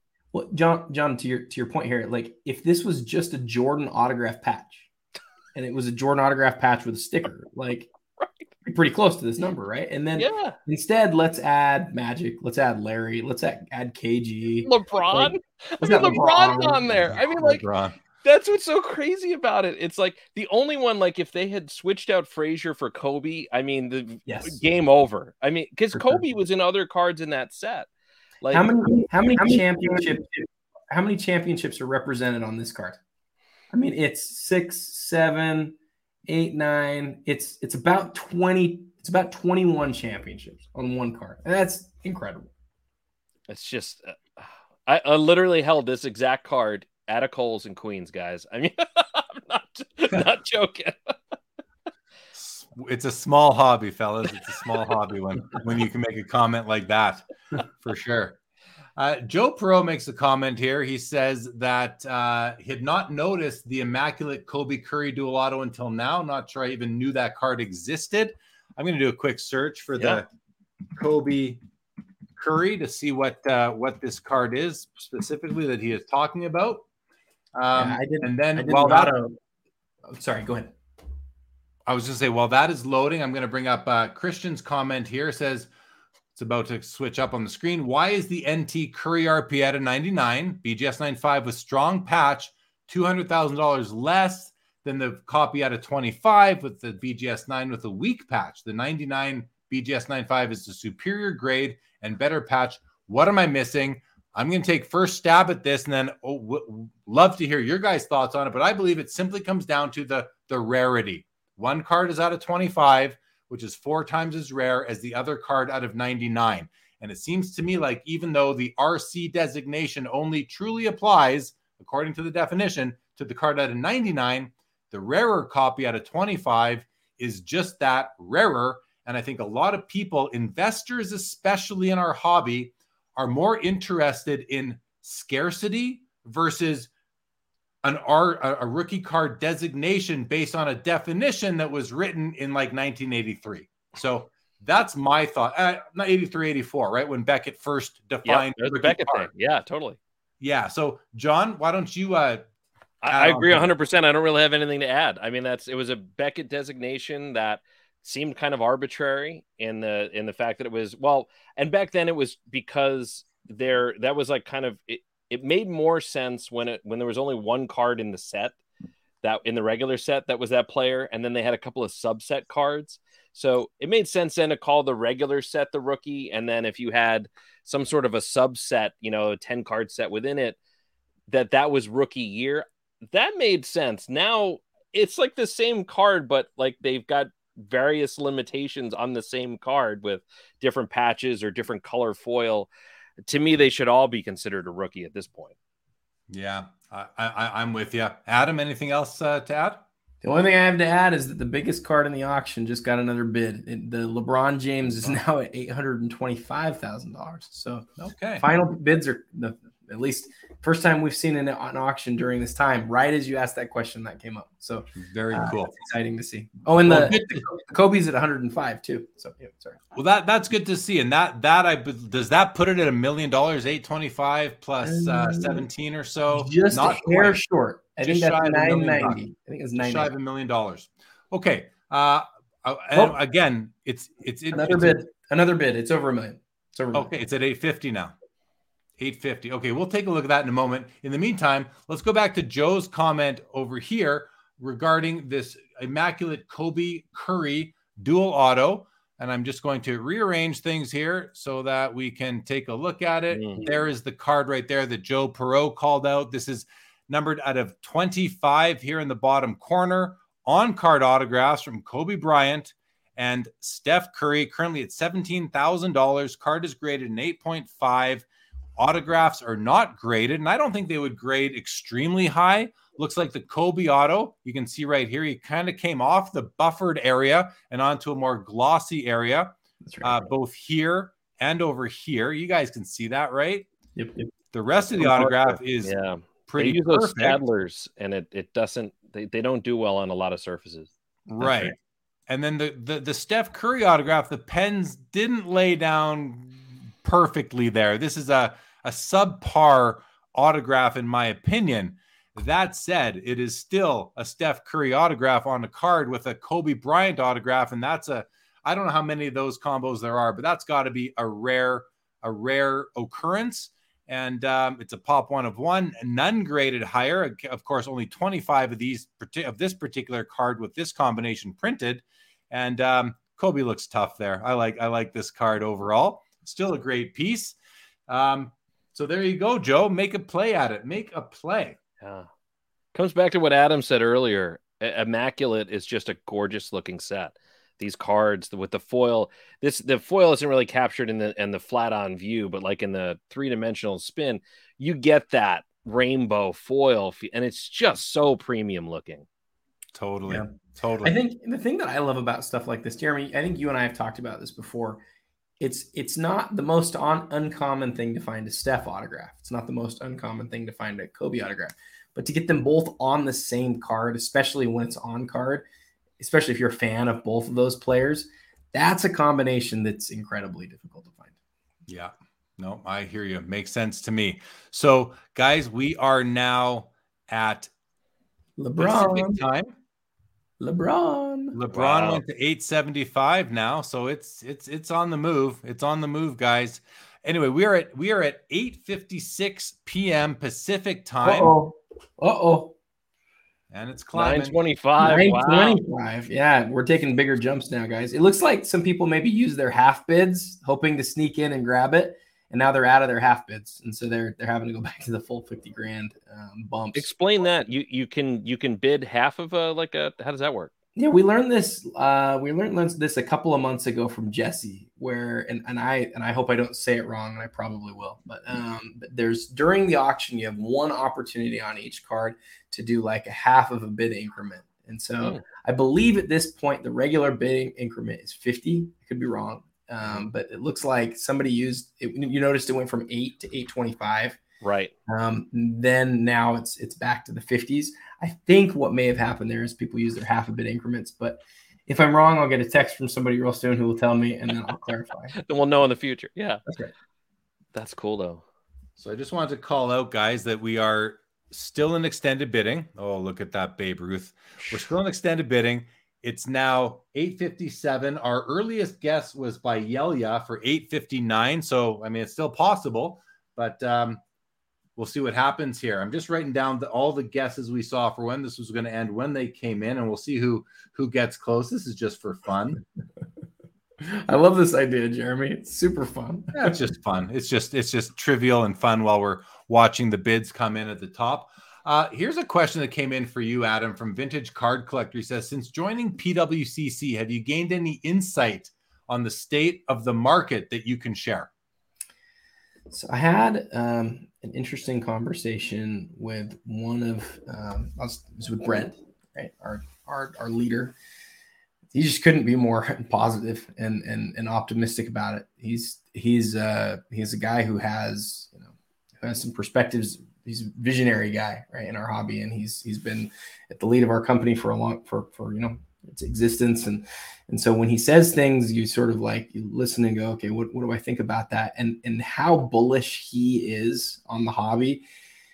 Data, there you go, 925 to 975. We're jumping, but to finish my thought, when he speaks about where he sees things going, that's both backed by data and backed based on the conversations that he's had and the things that he's seen. It's really it's not just exciting. It's like, oh my goodness, I can't believe where we're going to be in 10 years. I cannot believe where we're going to be in 5 years. I haven't ever been as excited as I am right now. I'm not saying that just because, we We want everybody to be happy and excited, but like there's a lot more people who are coming. And even though it feels like we've had this real correction, which we certainly have had, I don't think anybody who I've talked to who's in the industry, since I joined PWCC, nobody's putting water on that. Like it's all positive right now. So I'm stoked and I'm excited. I just wish I was going to be with you guys at National next week. That's what I wish. Appreciate it, man. Thanks for addressing Vintage Card Collectors question. David French says, I'm curious if you guys think we are now creeping up after a long downward slide in card prices. And my perception of this downward slide in card prices really started, it kind of started in like early April, because I remember being at the Mint Collective, and I don't remember there being, which was the very end of March, and I don't remember there being this kind of feeling in the air that cards were coming down in prices. The hobby was hot at the end of March. So as far as back as I can remember, the slide started after that. Jeremy Lee's perception of this, of course, sometime in April, let's say. That said, to David French's comment, I'll put John, do you want to take it first and then go to you, Adam, with just any response at all? Sure. Yeah. I mean, I would say that I didn't feel too much of the slide in the kinds of cards that I collect. And I think there's a lot of people kind of in that boat too. I think there was a lot more of the rookie base kind of stuff and the rookie graded things, which I don't do a lot of grading stuff myself, that had the biggest hit there. The one thing I would tell people when people get concerned about, like, oh, the value's coming down, what's happening? And the value's going up. It's hard for collectors to afford the stuff. Like I think back to some of the stuff that I bought years ago and what I paid and what I'm paying now, and it's just ridiculous. But there's this beauty that took place in the last couple of years where cards like these that we're seeing tonight, we didn't see at shows for years. It's not that they didn't exist. People had them in their collections, and people weren't willing to pay enough money to take it out of those people's collections, and it came to a point where the stuff increased in value so much that people who didn't have that much into their cards from back when now we're like, well, that's a lot of money. I guess I could let it go. And so the market started to see some of these incredible cards. It's like the PMGs. It's not that they didn't exist. It's the fact that they were selling for record prices that have brought so many of them out of those private collections and made them available. So I think that some of the kind of downsliding that people have seen has actually caused, what I worry about is some of those cards to get put back away again, and then they don't become available in auctions like what we're seeing tonight. Appreciate that. Yeah. Makes sense. I think, when we go into a slide and people start to panic, they panic sell, and that exacerbates the situation. The best thing you can do is just hold your cards. Wait it out. As soon as you start selling, you're gonna set the record.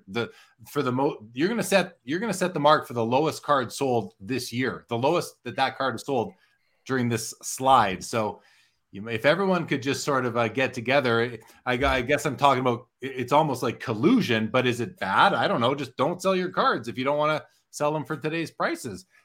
And like the comment was made. I just want to bring this one up right over here by T. Jones. He says, like the stock market, there are ebbs and flows. So, when everyone is panic selling, being a contrarian is probably your best move. If you have the stones to do it, which not everybody does. Adam. It's the same thing that smart people have been saying forever. It's the Warren Buffett, be greedy when others are fearful, and fearful when others are greedy. And we went through this period of time where everything was exuberance and excitement. And then it stopped and people were like, what do I do? Things don't 2X every 3 weeks. It's like, no joke. Like, come on, this is not going to happen forever. But people who've been around for a really long time, who've seen the ups and the downs. I mean, I still see prices, and like John was talking, I just still see prices. I'm like, holy crap, that's how much now. And because most of my great stuff that I have, right, like most of it, same as you, Jeremy, I bought it a long time ago, right? Because stuff has still gone up so much. And it's like you always say, Jeremy, if you see something that's gone from here up to here and down to here, just zoom out, like see where it really ended up and where it started. and don't judge things in the short term. Like, go look at the long term. And the people who are the smartest, who are the best at the best collectors and the best at finding things that are low value and watching them rise, they're patient. They take time. You have a long perspective. It'll change everything. And people, I was gonna say, a lot of people collect the same things. All the three of us have all collected Michael Jordan cards at some point.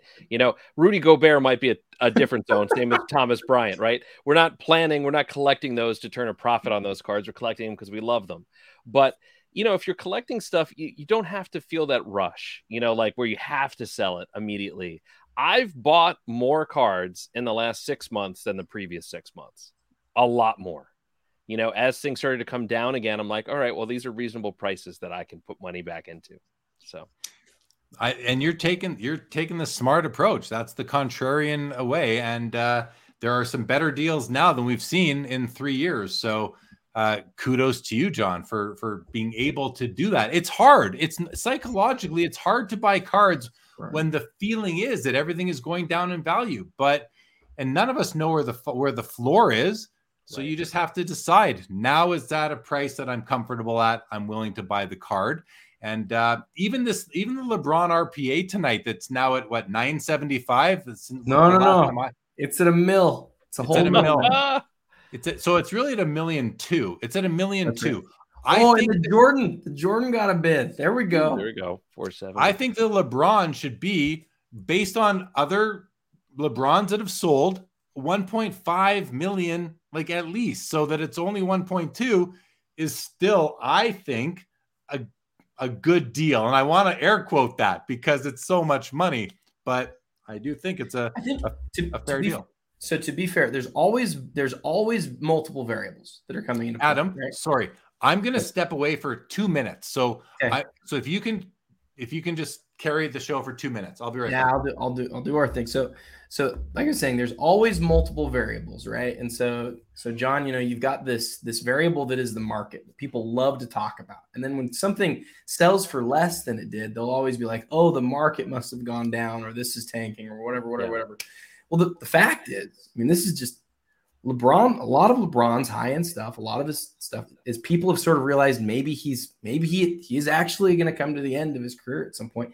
A lot of LeBron's stuff is taking a tumble, and that's nothing against LeBron. Look, he just had another card that's up to 120 grand that's in front of us right now. Like, he's still one of the greatest of all time. He's still one of the most collected of all time. But when a guy stops winning championships, like happened with Jordan, people look around and they go, oh, the party's almost over. And the reality is people like being part of it while the party's happening. Sometimes it takes a few years after their career is over to then see things start ticking up again, where people realize, oh yeah, I still want to own the cards. It's just not for their current career anymore. It's because of what they did. And so, remembering back. So as I look at LeBron stuff right now, and people are like, oh, the whole market is falling. Well, it might not be that. It might be the other variable. It might be that his stuff, some of it has taken a little bit of time. It's funny. There are people I know that collected in the 90s even that literally forgot that Jordan played on the Wizards. They call him a one-team player and all. And it's because you just kind of erase that end part of the history of the career because the other part of the career was so great. And he didn't beat a dead horse. Like, if he had stayed, for 5-6 years trying to play after it and without winning championships, then I think it could have taken that kind of the legendary status down a notch. But he didn't, So he's owning the team, and he's got all these pieces that, Fantastic perspective. Yeah, we're still seeing a lot of bids, guys, but it's slowed down from where it was a couple of minutes ago. It feels like there were some real bidding wars there for a second, including, Jeremy, while you were gone, the LeBron finest rookie went to 120. That was the main one that I wanted to focus on. What do you guys think of that? I think that's one of LeBron's most interesting rookie cards, the finest gold to 25.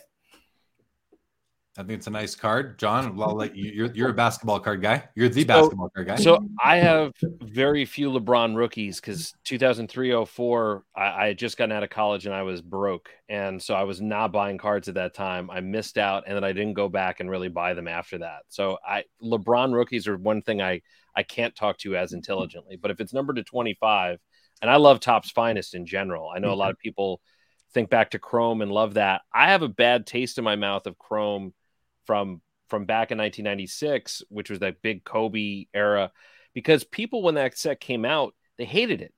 Yep. You got 4 cards per pack. You paid extra money for that pack over what you were paying, like $4 a pack for one of those instead of the $1.50 for a 10 card pack of Topps. And they were the same exact card designs. They just made them chromium. Yeah, collectors hated them. I mean, that's why they became so scarce. People hated them. The conversation was its own design. So just real quick to interject, John. The thing that I think is an interesting conversation on that is this.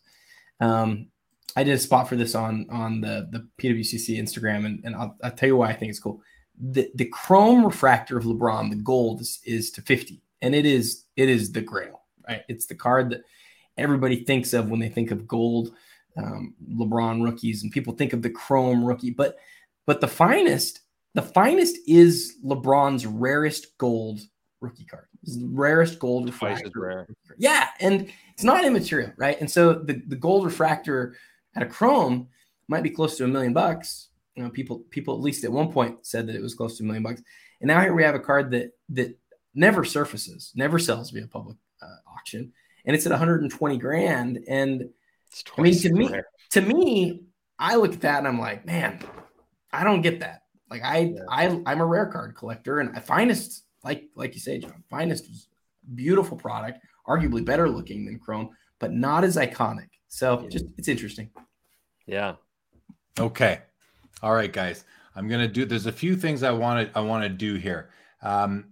First of all, Rodman makes the comment, thoughts on the Brady 2012 Prism Gold sitting at 220 plus buyer's premium. I mean, we did talk about that card.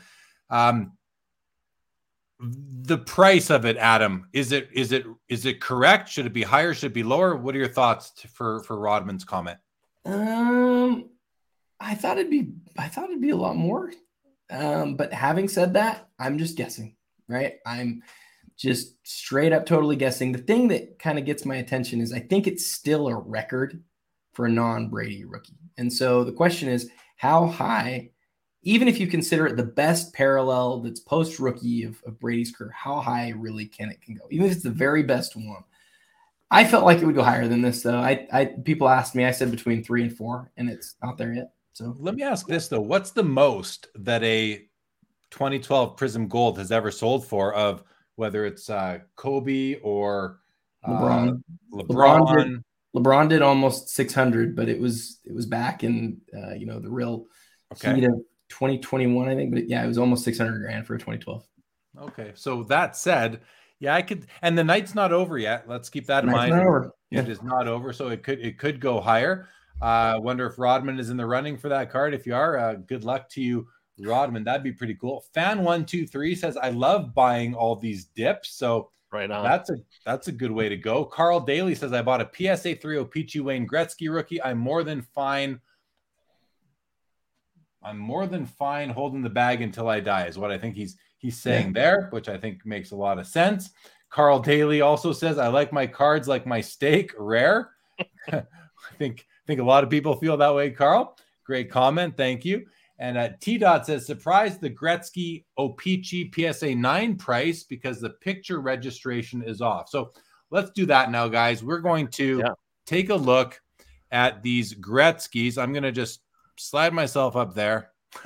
And we have 2 Gretzkys in the auction. This is the PSA 8 and this is the PSA 9. Let's start with the 9. It is it's at 120 right now, which is 144,000 after buyer's premium. I'm going to zoom in and kind of take a look at the card. I'm going to look at all the attributes of the Gretzky rookie that I always look at when we do these shows.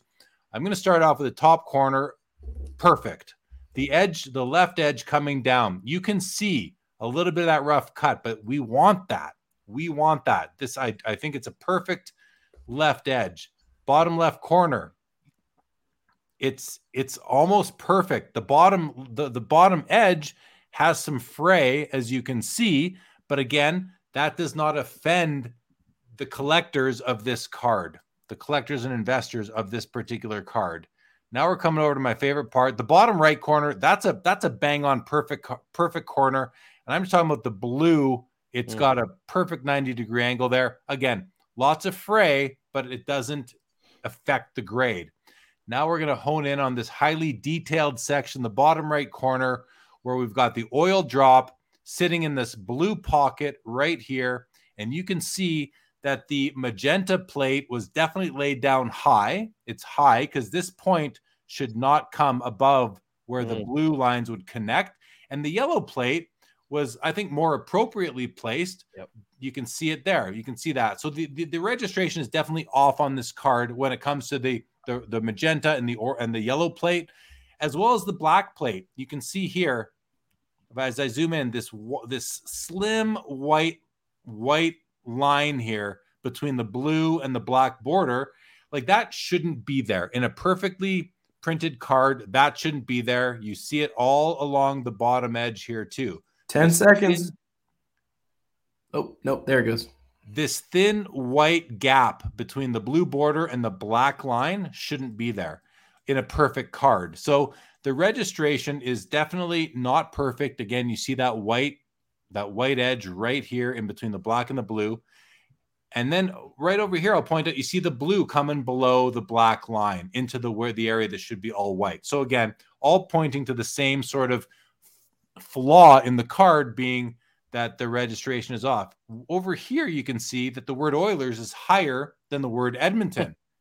It's a little bit higher. Again, it's consistent with the fact that the magenta plate was laid down a little bit higher than it should have been. It also manifests in a little bit of a blurry image of Wayne Gretzky himself. His eyes, you can tell, are just not crystal clear. So as far as a PSA 9 goes, the registration on this card, I would argue, is not at a level of a PSA 9. That said, the rest of the card is absolutely stunning. The edges, the corners we saw are basically exactly what you want. The centering on this card, as I look at it with the rest of you right now, side to side, it's not absolutely perfect, but it's pretty darn close. You might be looking at a 45-55 or better. Top to bottom, though, and when I look at top to bottom centering on a Gretzky rookie, I'm comparing the width between this top of the banner here, the team name banner. I'm looking at the width from the top of the card to this black border, and I'm comparing that width to the bottom of the card right here. Yeah, What's that? good. What's that? And this looks to me to be almost bang on. Yeah. So overall, I do not have an issue with this card being a PSA 9 because of corners, edges, and centering. But the surface grade, and by surface, I'm not talking about creases or wrinkles or pits or anything like that. We're just talking about the print quality. The color is great, as John alluded to earlier with another card, but the alignment is off. Sorry, the registration is off. I do not think that a PSA 9 is... Sorry, I believe PSA 9 is the appropriate grade for this card. And did this get a PWCC Eye Appeal sticker? Let me see. It did not. If it had, I don't think I'd argue with it, though. So despite the registration being off, I think it's still a pretty nice copy. How rare were these cards? Oh, these cards are about as rare as an 86 Fleer Michael Jordan. Okay, I was going to say, they were a Canadian-only release, right? So that this is the Canadian version of the Topps card, right? Yeah. Exactly. I'm not as versed in hockey, but... No, you're exactly right. Topps was distributed in the U.S., O-Pee-Chee in Canada. O-Pee-Chee licensed the card, the image, and all that from Topps and distributed up here in Canada where I live. And the general thought is that there were fewer produced because Canada is 1/10 the size of the U.S. But if you look at the pop reports between Topps and O-Pee-Chee, they're pretty darn close. I think O-Pee-Chee might even be higher, but I think that just speaks to the fact that there's more Canadians grading Gretzky rookies than there are Americans.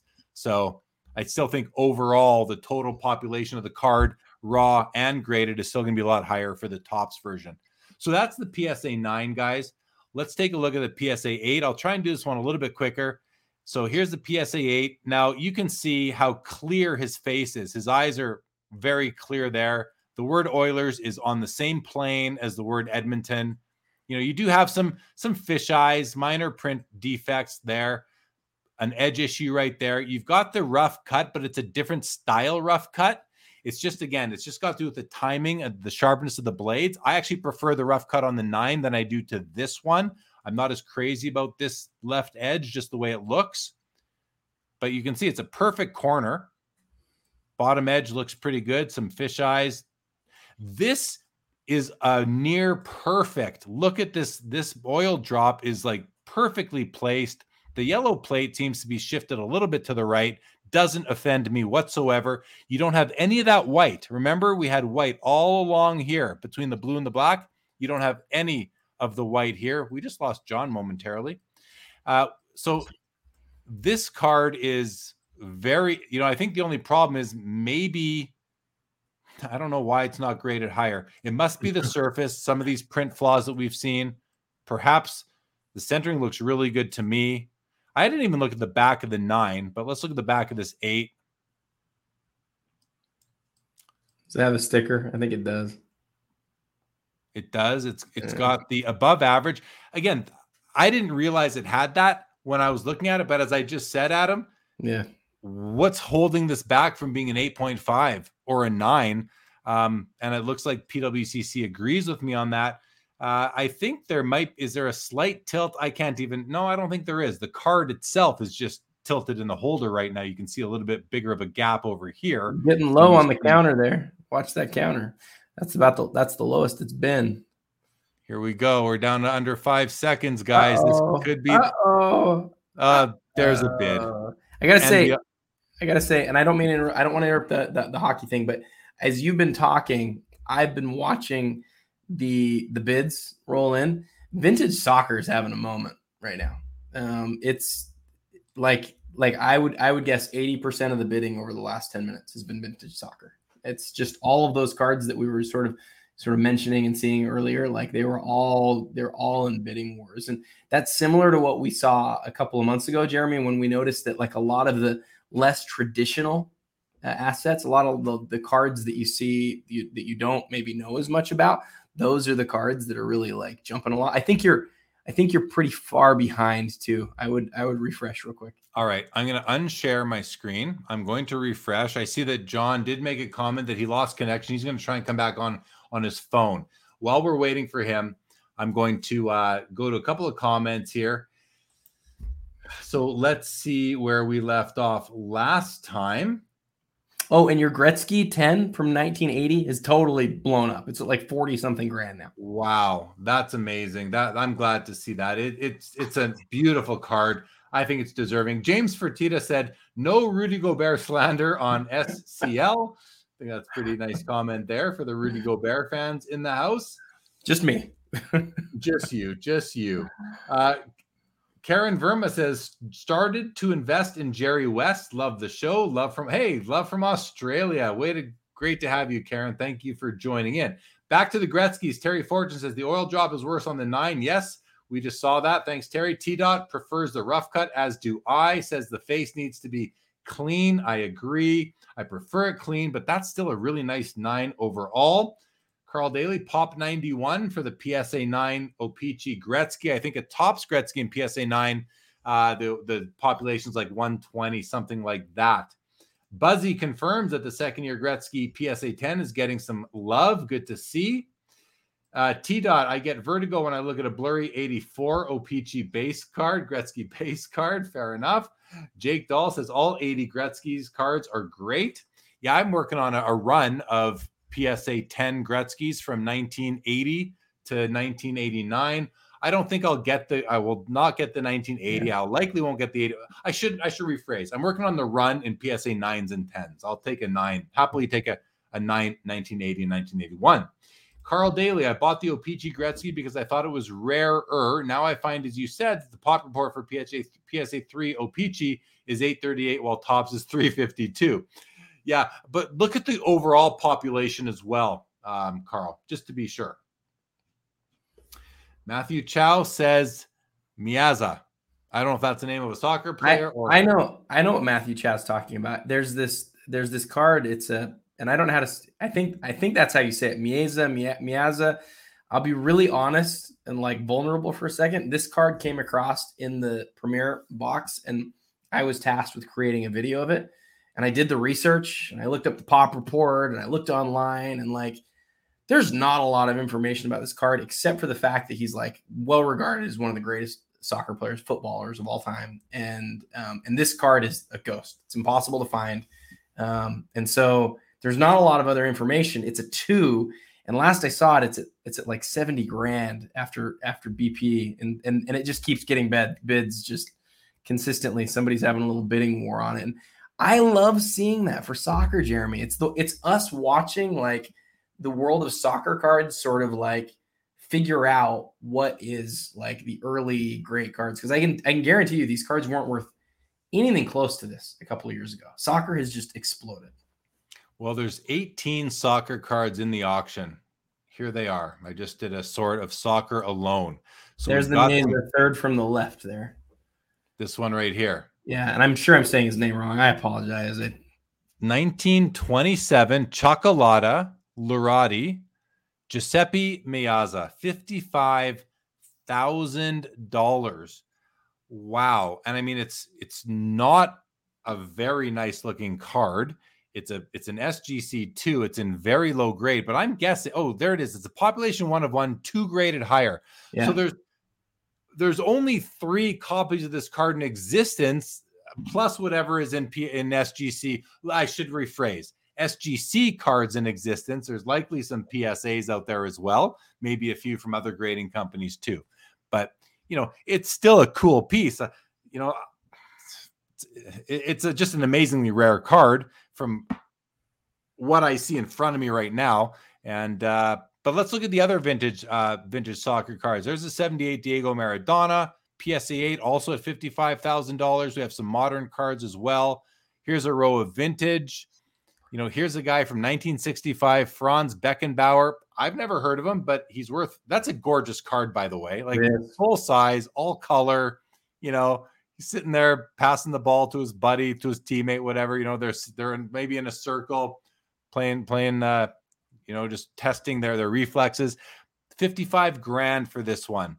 The 1974 Michel Platini. I've never heard of these guys, but $10,000. 28 on this Diego Maradona. 6 grand on this is the guy I said before, the Eusebio. Yeah, I looked up how to say his name to do the video. I mean, I'm just being real. Like, I don't know these guys, but the thing that as I looked them up, what I found is these are like the Moses Malones in basketball. These are like the guys that are some of the greatest players of all time, but not at the very top. And these guys have their best cards, Jeremy. They have like 5 copies that have ever been graded, or 2 or 3 that are easily the highest grades. And it's the most popular game in the world. And so you sort of open your mind to it for a second and you go, it's like that Mieza card at the top. Is that, I mean, I'm not trying to be too hypey here, but like, is that the Honus Wagner of soccer cards? It might be. I don't know. I don't know who Mieza is. I have no idea, but Matthew Chow says he's a top 10 player of all time. So that's something. I mean, that's definitely something. And he's got 3 cards to be graded. So Daniel says that Platini is a French legend. Mid-Atlantic says Beckenbauer is the greatest German player of all time. Like, no wonder these guys are getting attention in the auction. It just tells us, Adam, that no one of us can be an expert in every sport, all eras. We're all learning. I'm glad we've got Mid-Atlantic. We got Daniel. We got Matthew Chow here. Gabriel Di Giovanni. All these guys are telling us who these players are. You guys just want to say thanks for helping us out and letting us know, because this is interesting stuff. Beckenbauer, the greatest German soccer player of all time. 55 grand is probably a steal. And it's a gore. Like, this card, I would love to own it. Yeah. if I knew something about it, if I cared about it, you know? That was the last soccer card we cut from the iconic 100, was that card in particular. We had like 40 soccer cards and we had to cut it down quite a bit. But the problem is, Jeremy, like right now, you and I don't have the knowledge on these things. In a few years, we both will, because that's where soccer is going. Look at your disc that we were talking about earlier, by the way, that was at $6,500. Look what it's at now. This was at $6,500. Now it's at $70,000. So, wow, just lets you know that extended bidding is there's a lot. I've been using the term they're duking it out, but that's really what's going on. People want this cardboard. I love this Pele card. I just think it's a beautiful portrait shot. I like the perforated edges, or just a beautiful card. PSA 7, $140,000, pop 2, none higher. This is what a treasure that is. Someone called out George Best in the chat there, and this is a gorgeous card. I absolutely love this card. Everything about it. Pop 7, only 2 graded higher. It's a PSA 8 from 1964, and it's at $40,000. We've really done ourselves a disservice, Jeremy. We have, like, as collectors who love cards, for not focusing on soccer earlier. It's such a stupid thing. I really regret this. I've known it for the longest time. It's the best known game, right? It's like the most popular game, and the cards have been around forever. Why weren't we smart enough to just look around and go, this is going to blow up at some point? Well, I'll tell you why I didn't. And I think the reason holds for you too, Adam, is that at the core of and I'll speak about myself, at the core, I know what you're going to say. Well, yeah, at the core of my activity in the hobby, I'm a collector who wants to, I'm an investor too. I'm a collector / investor who acquires pieces that I have some interest, that I have interest in, or at least I have some familiarity with what it is I'm buying. Look, I was never an active skateboarder, but I certainly know who Tony Hawk is, and I want to make sure I have a Tony Hawk card or two. You know, I'm not a huge wrestling fan, but I got a Hulk Hogan card in my collection. I do not follow the professional sport of soccer at all. I do not follow it. I do not like watching it on TV. So that's why I didn't get into it. And because if I wanted to invest in it, speculate on how big soccer is as a worldwide sport, it would have taken money away from the hockey and baseball and basketball, football cards that I was preferring to buy. So that's why I wasn't getting into it. Yeah, and I honestly, dude, you know what I always say about buy what you like, and that's what I've held strong to. But there's times where I buy what I like, and then I see something off to the side, which economically is so obvious. And in retrospect, soccer should have always been. Yeah, no, I can't argue with that. You know, if you are profit oriented and you have some foresight or some vision, yeah. And listen, many people did, and they're doing just fine with it now. So I'm going to hold tight with at the top. We'll watch the ticker now. I hope I'm on. I'm current up there. Hey, we're going to go. Can I ask a question real quick about a card that just get bid on? To me, I've said this before. This is maybe my favorite card, or one of my very favorite cards in the auction. We haven't even touched it yet, which is the LeBron Red from 08. Maybe I was thinking about this. I think this is either his 4th or his 5th most iconic card. The 08 Chrome, the Chalk Toss. It's to 5, right? I look at that card and I love it. I think it's fantastic. It's iconic. It's rare. The color red, some people might think of it as a color match with the Cavs jersey. I don't really care so much about that. But what have you seen that card? What do you think about that card? I think I don't want to talk badly about it. I know so many people love that card. It doesn't do it for me. The Chalk Toss card does not do it for me at all. Not on my radar. I think it's overloved in the hobby, but that's just that. Oh, look at the Gretzky. 54 grand, man. 50 grand. Yeah, there's nothing wrong with that. I mean, we got our different thoughts, but you know, as far as non-rookie cards, what's a more iconic LeBron than that? It's a great card, and it's to 5. And I don't know. The golds were selling for basically what this is at right now. Not too long ago, it's at like 80 grand after BP, and that obviously it's a ton of money. But I thought it would go for more. Okay, a couple comments here. Jim says that Eusebio is called the Black Panther. Daniel A says the Maradona circle card is gross, to which Matthew Chow says that's a pog and it's Argentinian culture. Terry Fortune wants to know how many hockey cards made the top 215. Do you remember? I don't remember. I think was it 20, 25? I know we were trying to cut it down. There were lots on there. Yeah, I don't remember though exactly. I like this comment. Fan123. Just collect goats of all sports, and it's easy to both collect and invest. That might be pretty smart. The most succinct statement I've heard on the matter. The only thing that it doesn't address is if you're just collecting goats, and that's fine, but I think you should also collect some of your own personal favorites or a set that you love. By set, I don't mean like a base set from the vintage times. I mean any set, any jersey set or a patch set or an autograph set from whatever sport you love, or just collect the goats of all the sports. You'll do just fine. It's a very fair comment. It's succinct, but I feel like it almost it takes more of an investor angle than it does a collector angle. Yeah. So I would mix in collecting some stuff that you really do love from your local favorite team, sport, that kind of thing. Just some collecting thoughts. Well right said. there. Mid-Atlantic says Panini was a soccer sticker company for its first 30 years. Yeah, but not just soccer. I mean, they did much more than just soccer. Even in their first 30 years, they were doing music card, the Cantanti series, which I have a few pieces from 1972. And I think Panini started not much before that, like the mid to late 60s, I believe. I think you see the LeBron just got another bid, Jeremy. To me, that's, again, I know I keep saying it's one of my favorite cards in the auction right now. That's it's a game worn piece of memorabilia too. Yeah.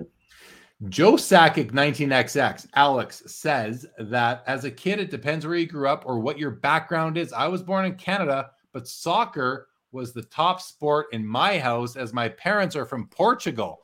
That's interesting to hear. And welcome back, John. Glad to have you back. Steven running off my cell phone now. We'll see if this works. Yeah, it'll work. It'll work for sure. Stephen Pitt says the red chalk toss is amazing, which we did talk about. Daniel A says the Gordie Howe 1951 PSA 7 price is shockingly low. It's not centered well, but it's still a high Howe. I think it's the centering, Daniel. I looked at it. I looked at that card. I own a PSA 4, and money aside, I wouldn't trade away my 4 for that 7. My 4 is a nicer card than that 7, in my opinion. So those are my thoughts on that. I think that the problem with 51 Parkhurst, off-centered 51 Parkhurst cards is that it's just so obvious that they're off-centered because they have such thick borders that you just really notice it. We can go take a look here. I'll just, let's search for that card just so you guys can see what we're talking about there. We'll come back and take a look at that. Yelia says the LeBron block card from 2016 Hoops is going to be an iconic card. John, do you know which card they're referring to there? Block card, not offhand, at a 2016 Hoops. Yelia, are you a fan of Paramore? It's Haley spelled backwards. So, lead singer of Paramore is Haley Williams. Oh, fun fact. Good catch. Good catch, John. I bet that's it. Nikita, hello to you. Welcome to the show. Nikita loves himself some soccer. He can teach us on these things that we're talking about. Terry says the Gordie Howe is a steal. Daniel says great points on the centering of the 51. It's so obvious when it's off. Yes, it is. So let's take a look at this Gordie Howe card. So this is the Gordie Howe rookie card. It's his one and only true rookie card. And I mean, yeah, like the card has beautiful edges, nice corners, but that left to right centering, again, if, I think about my Jackie Robinson 48 Leaf, it's off-centered worse than this card is, but I have it because it walked up to me at a card show and I bought it from a collector friend and I bought it in 2013 and I never thought, I never thought I'd own one. This card, listen, I mean, I just think it's just really off-centered.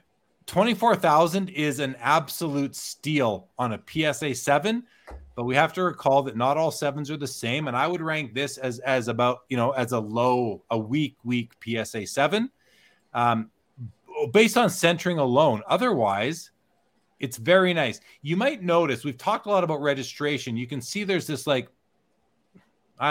faded kind of shadow almost above the red shoulder here. It comes down over here. This is on all the cards. I've never seen one without this. Terry Fortune, if you have, let me know. But that's definitely basically what I've experienced. Also, what to look for on these, oftentimes this black text and the red text are faded, extremely faded. This has a very nice text on it. But I prefer my 4 to this 7. And but for a 7, it's definitely cheap at the moment. All right. Let's go to some more comments here from you guys out there in the chat. Paramore is my favorite band, says. There we go. There you go. There you go. That must make Yelia Williams feel kind of nice to know that someone on the panel recognized the name. That's cool. Very cool. I did a lot of work with Paramore back in the day when they were first coming out. I was in the whole music industry for a while. So. Oh, very cool. Very cool. Carl Daly says that the centering on the back of the Gordie Howe is great. And of course, that's sort of tongue in cheek because there is nothing on the back of these 51 Parkhurst cards. Right on, Carl Daly. Yeah, a couple guys got a laugh out of that, Terry and Game Time Gallery. Okay, where are we at on the clock? The clock is still running strong. Basically, everyone missed the end time on this. Yeah, we did. Yeah, we all missed it. We all missed it. Let's get out of there. We're going to go over to here and watch the ticker up here. So we only had 6 guesses, and the one who came closest is John at 9:38, which was 2 minutes ago, and everyone else was under. So John basically took the Price is Right approach and bet a little bit higher. We actually bet a lot higher than the closest. I was 9:22, which was almost 20 minutes ago. I definitely missed it. And look at that. The second-year Gretzky gets another bid up to 48,000, which is basically 57 or so with the buyer's premium. 3, 2, 1, and it's over. It's over. It says updating. It's over. That means it's over. It's Wow. still running, but sold for that Babe did 84K. What a card. What a card. Yeah, the bids are still coming in, but I think there's something out of sync between the clock and my browser. I'm going to here, I'll just unshare. I'll do a quick refresh. Quick refresh, and let's see. It's such an amazing experience just watching it because you see all of these items that you didn't even find in search, that are coming up and someone bid on them, or you forgot that you bid on it a while ago and you're like, wait, it's just a great experience. It's just fun to watch. Oh, it's so much fun. I love it. So John, I just want to say, John, it's been awesome having you, by the way. We've had special guests before. We've had Eric Myers, we've had Jesse Craig. Now we have John, basketball card guy. It's been great having you, man. You had a wonderful dynamic to the panel, and if you're willing and able, I'll definitely be inviting you back. Adam and I do this once a month when the PWCC Premier Auction ends, and definitely be happy to have you back. So, awesome. Thank you so much for joining. Yeah, my pleasure. Now, let me see how I have this sorted. We are going to resort this by highest price in the background, and let's take a look and see what the top 24 prices of cards were. Prices of cards, what the top 24 listings were, or what the top 24 lots were. I like Stephen Pitt says John needs to be a staple. Really nice compliment. Thank you for that, Stephen. And here we go, guys. Here are the top. We'll do the top 24 cards sold in this auction. The LeBron James ended at 1.2 million. Now, these are all in, guys. These are with the buyer's premium, so there's no more math we need to do in our heads. The LeBron James 2003 exquisite RPA BGS 9 out of 99 did $1.2 million. At less than 50% of that, in the number 2 spot is the PMG Red Michael Jordan at $564,000. I wish I bought this card for $100,000 at the 2019 National. In the 3rd spot is the Steph Curry Gold RPA out of 25, does $408,000. Patrick Mahomes lives in this top row. He's at $288,000 for his RPA out of 5. There's another one. This is a 1 of 1, does $288,000. So the card out of 5 actually sells for more than the card out of 1. They're both, and this is a lower grade even. This is an interesting phenomenon, and I don't know the reason why that occurs, but that does seem a little backwards. But hey, some people maybe they don't want the Nike swoosh. Maybe they want this more intricate patch. I don't know, but both beautiful cards. And the Tom Brady Prism Gold from 2012 finishes at $264,000, which is $14,000 more than this all-time great card, 52 Topps Willie Mays PSA 8 does $240,000, same price as a LeBron James game used patch, limited logos from the first year of Exquisite. Many people think is the most important sports card set of all time. The Jordan from the same set does $240,000. The Herbert RPA, this is numbered out of 20, does $228,000. The Joe Burrow does $204,000. It's a 101.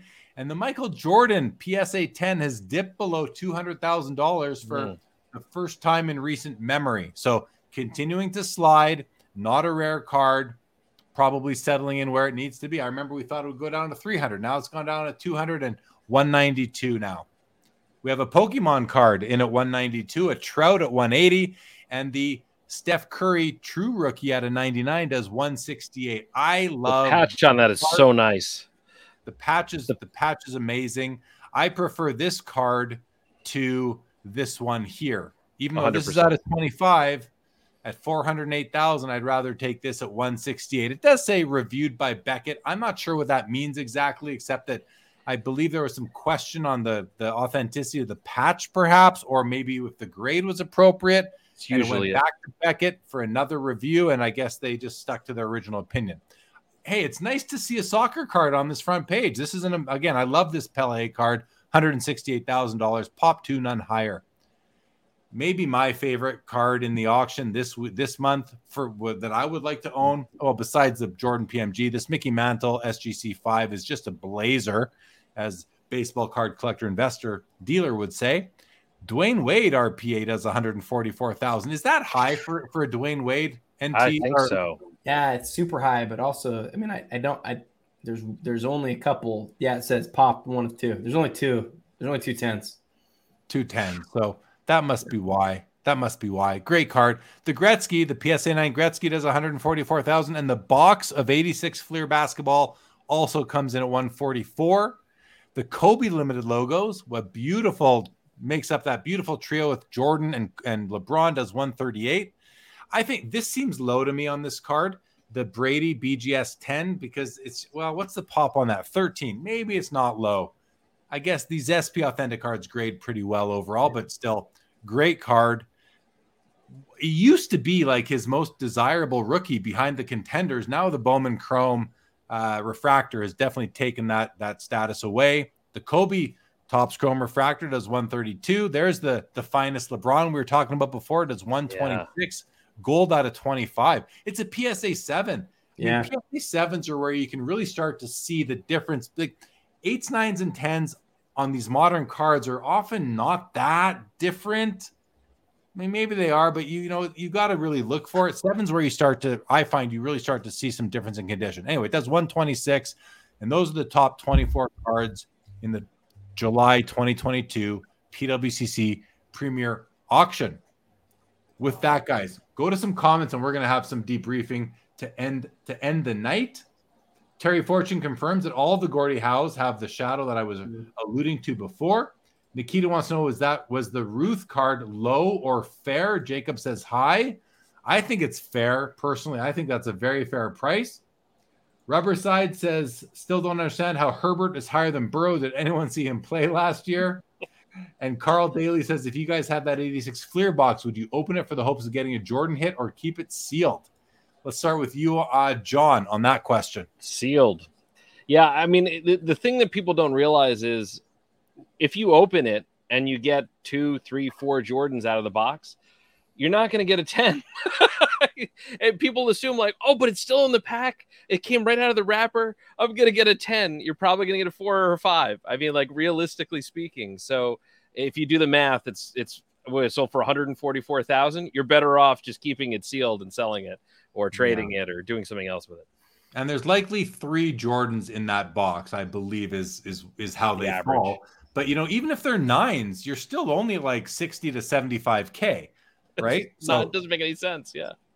Yeah. Adam, what about you? It would be an incredible experience, right, guys? Like I would love to do it, but my financial sense just would kick in and would make it so that I'd be unwilling to do it. What about this? What about this pack if you joined late, I personally acquired this unopened pack of 1961 Fleer. I bought this from Bullpen Burbank just a couple days ago in Los Angeles. And I love unopened vintage packs. To me, they are a relic themselves, museum quality pieces. There's so few of these left. And what would you guys do with it? Now, I'm certainly not going to open it, but would you open a pack like this? No way. I'd need to have more than one of them. I mean, that would be the bottom line. If it was the only one, absolutely not. Even more so than the 86 Fleer, Jeremy, I would never open that pack. And the reason is that, we were talking about what are the odds that you're going to get a PSA 10 Jordan. Like at least some of those are well centered. Like you look at the average 61 Fleer card, those things are just miscut like crazy. I mean, there's so many things that are likely wrong. Even if you get a Chamberlain, even if you get a West or a Baylor or an Oscar, they really are going to be 3s and 4s and 5s, like on average. And you're going to have OCs and MCs everywhere. Yeah, definitely. Okay, I want to go to Hits and Chicks as biggest steal of the night. I mean, we weren't able, there's so many lots in these auctions now. When they first started the Premier auction, there was like 40 or 60 lots. Yeah. Now they're in the, 360 or so. It's tougher to cover. We're on the topic of the Fleer. Can we look back at those other Fleers that we looked at originally, the ones that were SGC and the Beckett 9.5, and see where they landed too? Yeah, definitely. I'm curious to see where those are at the end. We'll go take a look. Adam, do you want to take a minute and go see what you think the biggest steal of the night might be? Yeah, I'm doing that right now. Thank you for that. Carl Daly says, I would call the police and get a restraining order against me and my pack to keep me from opening. I love that. That's a great strategy to make sure that you don't do that. So here are the 86 Fleers that we were looking at. So the PSA 10, John, does 192. The SGC 10, almost 50%, does 102. And the BGS 9.5, which might be the nicest of the 3, does $60,000. Yeah. And then we have a few more down here. We have an answer to your earlier question, Jeremy. Would I open the box for $144,000? No. I would sell the box for the $144,000 and buy that $60,000 9.5 and then do something else with the rest of the money. Exactly. And here at PSA 9 does $16,800. It's definitely off-centered and a very old label. A lot of people don't like that. So this would not grade a 9. I don't think this is a 9 in today's world with the top to bottom and the left to right centering. But look at right next to it. You have a pack, and one unopened pack for more than a PSA 9 Jordan. What are the odds that you'll get a PSA 9 or better Jordan in that pack? Well, you very low, but there is a Jordan in the pack. Or is it because they're saying it's on the top? So Jordan is in the pack, which is just a cool thing. Like regardless of the condition, a pack of 86 Fleer with Jordan showing is just a really cool item to own. So I get it, but I hear you still. You open up you said before, you might get a 4 or 5. I think you open up a pack of 86 Fleer, you get a Jordan, you're going to get like a 6, 7, or 8 sort of thing. Maybe a 7 or an 8 on average. I think it'll be a little bit higher than that 4 or 5. But in any event, this might be the steal of the auction right there, relatively speaking. Adam, did you find anything that stuck out to you? Yeah, I'm finding a lot of great stuff, guys. The one that John mentioned earlier, the six patch autograph, the black 6. Yeah, that one certainly stands out. The other one, this isn't going to be a popular one. Neither one of you guys are going to probably really love this card. Did that sell? By the way, did that sell for the 14,000 it was at, or did it sell for more? I didn't see. I'm not sure, but I'm flipping through pretty fast. But the one that stood out to me as I looked through again, it's one that we didn't talk about the entire auction, but I talked about multiple times on my Instagram. And again, you guys are not going to be a fan of this card, but it's a post NBA licensed UD SPX dual autograph of MJ and Tiger.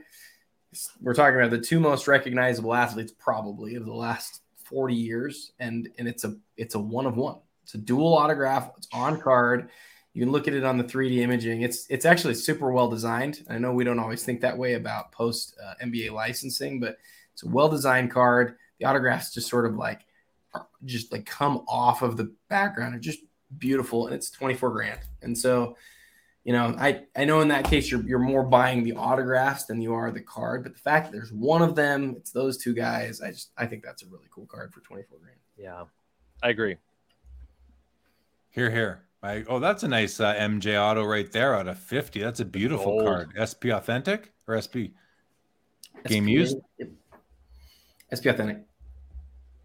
Yeah, that's a beautiful card. Only 50. Look at the auto. Really nice card. 27.6. I have a couple out of that set. Not Jordan, but I love the gold in that. I love that they had that parallel. I love that set in general. It's just a really nice design. Yeah. They did a good job designing it in that the autograph isn't totally lost, but it's not just being signed on white either. So I thought that was a nice balance with what they did there. Beautiful card. Jeremy, I know you're not a huge fan of the 08 Topps Chrome. Neither one of the 08 Chrome cards tonight performed, anywhere near where they would have, even 6 months ago. What player are you talking about? Was that LeBron? That's the LeBron red that went at 75, and that card was most certainly well into the six figures not that long ago. And then the Kobe Gold is a PSA 9, and it did 30, which is definitely lower than it has done in a long time. So, what do you guys think about this card here? Kevin Durant, exquisite RPA out of 99, nice patch, nice auto, 40,800. That seems low to me. Shockingly, yeah. It's not a good time to sell Durant. This card, along with that Curry that you were talking about, I think this is what happens, unfortunately, with the patch switching that we've seen. Is everyone looks at cards and even if they don't have a before picture that proves that a card is, that proves that a patch is fake, people worry, and so I think John's right. It's definitely not the best time for selling Durant, but also I think you see some of these patches that are really nice like that, and you sort of go, am I sure that's real? And I think it's really taken a toll on those two cards in particular.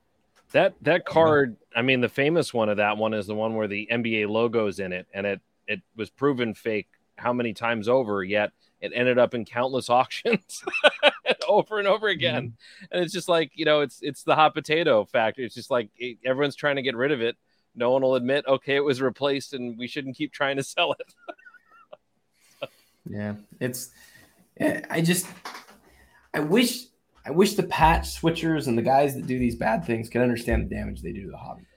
I know. So Leaf, and I've said this for years, but Leaf did a few sets. Patrick Ewing is the one that I can think of offhand that was like the one where I had a few out of it. They did about I guess it was about 125 patch autograph cards of Patrick Ewing at the time, different limitations and stuff. Maybe 140. Karl Malone's in it too. Karl Malone. Yeah, Karl Malone they did too. They photographed all of them before they went into packs, and then they put them on their website with the serial numbers and everything, so you could go verify that the patch you had was actually the way it was when it was. Why doesn't Panini do that? Why doesn't Topps do that? Why don't the rest of the company? It's not that hard. Jeremy, to take a picture of the what group. Do you think of that idea? Do you think that's a good idea, Jeremy? Yeah, I mean, John, I don't know if you're aware, but I actually when so in hockey the cup is the equivalent of exquisite. Uh-huh. And in 2009, I went to the Upper Deck facility for the pack out of the cup to photograph all the patch cards to archive those images. It's amazing. I proved it can be done. I captured 28,000 cards in photographs.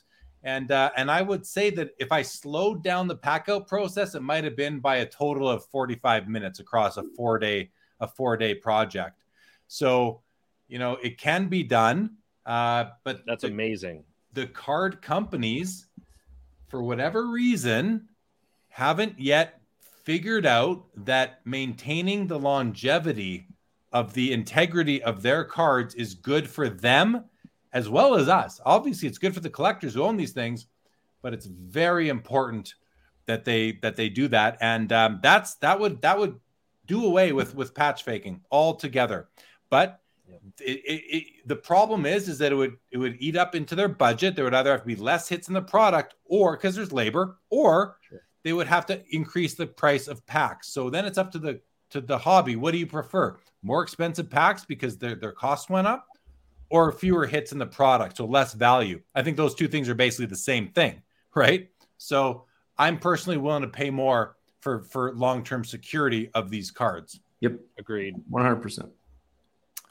And I went the 1 year, and I offered to go back the next year, but they basically said no. And I said, okay, that's too bad. That's too bad. It's I don't want to say it's incompetence, but it's always about long-term and short-term. And if it had been, you said 45 minutes, if it had been a couple of days, even if it had been a day, I kind of get it. Like that Jordan's beautiful. The refractor. Yeah. We were talking earlier before I came on. You guys were talking about how Prism, that first year Prism, the 2012, really set the tone.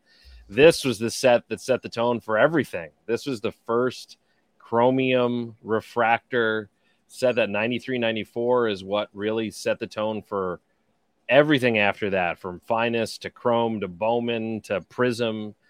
And I mean, that set's an incredible set. It's gorgeous. Absolutely. I agree.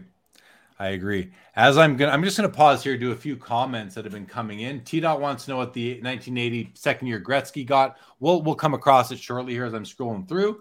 Mark Demers says, I believe there are 4 Logo Man Durants. Cardporn did a video from 1 to 99 of all the Durant exquisites. Yeah. Okay. That's interesting to know. Jacob says, how about the guy who altered the Soto Superfractor? I'm not familiar with that. Carl Daly says, I love that photographing the card idea. They should do that with all numbered cards. Well, numbered cards with memorabilia, I definitely agree. Jordan Rivers can't believe we're still awake on here streaming. We are. Welcome to the show, Jordan. And I have an IV off the camera feeding me coffee. That's how I stay awake. There we go. All right, guys.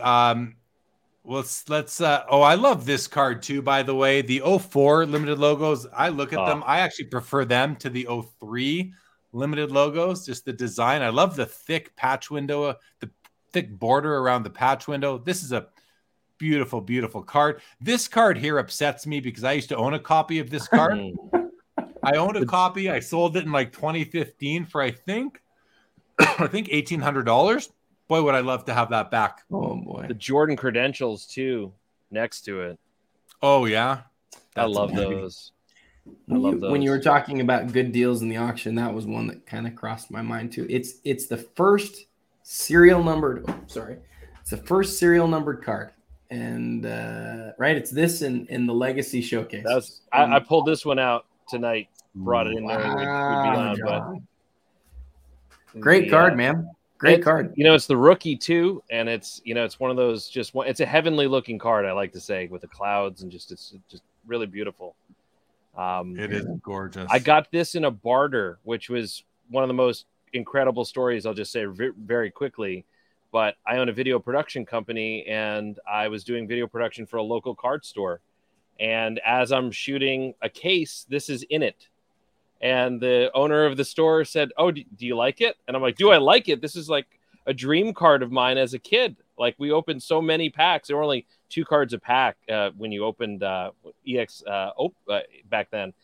And we're always looking for the credentials, and specifically Kobe. And so, long story short, he said, would you want to barter for it? Would you want to do some additional video work in exchange? I'll give you the card."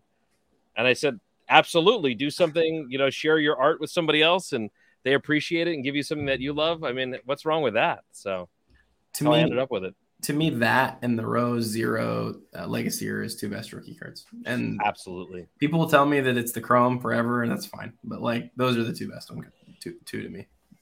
100%. I don't think it's the Chrome anymore. It's too common. It's the Chrome, I think, is and this goes for all of these sort of commodity cards, whether it's Young Guns in hockey or, the Mike Trout tops updated, even the 86 Fleer Jordan. These are the easy to acquire. You can go onto eBay or any sort of platform anytime and find 100 of them, Yeah, I guess to be clear, I meant the refractor out of Chrome, but still, right. Even for me, and that's a great card. I saw one as I was recording the video. In fact, I saw the two that we just listed. And to get it in hand, it makes you sort of question some of the things that you thought before. But I kind of looked at it and went, wow, like this is an amazing card. They did a nice job with their, especially with the silver borders. They look really cool. They did. But those two to me are my favorites for sure. But that card, even back in the 90s, even just talking about the base, that card went from $6 one month to like $150 the next and then $300 the next. Because they sold them at Walmart and no one bought them and they got dumped. And so, and no one wanted to buy them because they were the same pictures as tops. So it was a card that people didn't want that then became scarce. And even back then they were $300, Thank you, Mid-Atlantic. Thank you, Mid-Atlantic, for joining the show tonight. Appreciate you. Yes. I'm scrolling, looking for the second-year Gretzky. I'm not searching for it. I'm just scrolling through the different pages to see if we can see what that ended at. I'm not finding it quick. I'm going to do a quick search in the background, and we're going to wrap this up, guys, because we've been going on now for 3 hours and 35 minutes. I do upload these episodes to podcast, so that's going to be a long one for the podcast listeners. But I will, if you're listening to the podcast right now, you know that there are no other shows coming out on my podcast until early August. At this point, the second-year Gretzky sold for $57,600. The PSA 8 Gretzky rookie OPG did $18,000. So I think these are some good numbers on the Gretzkys. Nice to see. Thank you, Fact Sakes. Appreciate that. Thank you, Carl Daly, as well. We are going to start to wrap up. We're going to wrap up. Adam, as always, thank you for joining. I wonder if you're the last person left in the office, and I hope did they leave you the keys? I don't know if you want to answer that. I've already talked to them about this. They'll never leave me alone with the vault. So I'm not the last person here. I have no question about that. So they want us to wrap up. So we're going to do that. Thank you, Adam, as always. John, it's been great. Again, great having you for the first time. We'll chat. We'll have you back as long as you're willing. I look forward to seeing you at the National next week. Thank you, Crypto Collects. Thank you, Rich. Great to see everybody. You guys hang tight for 1 second. This episode is over.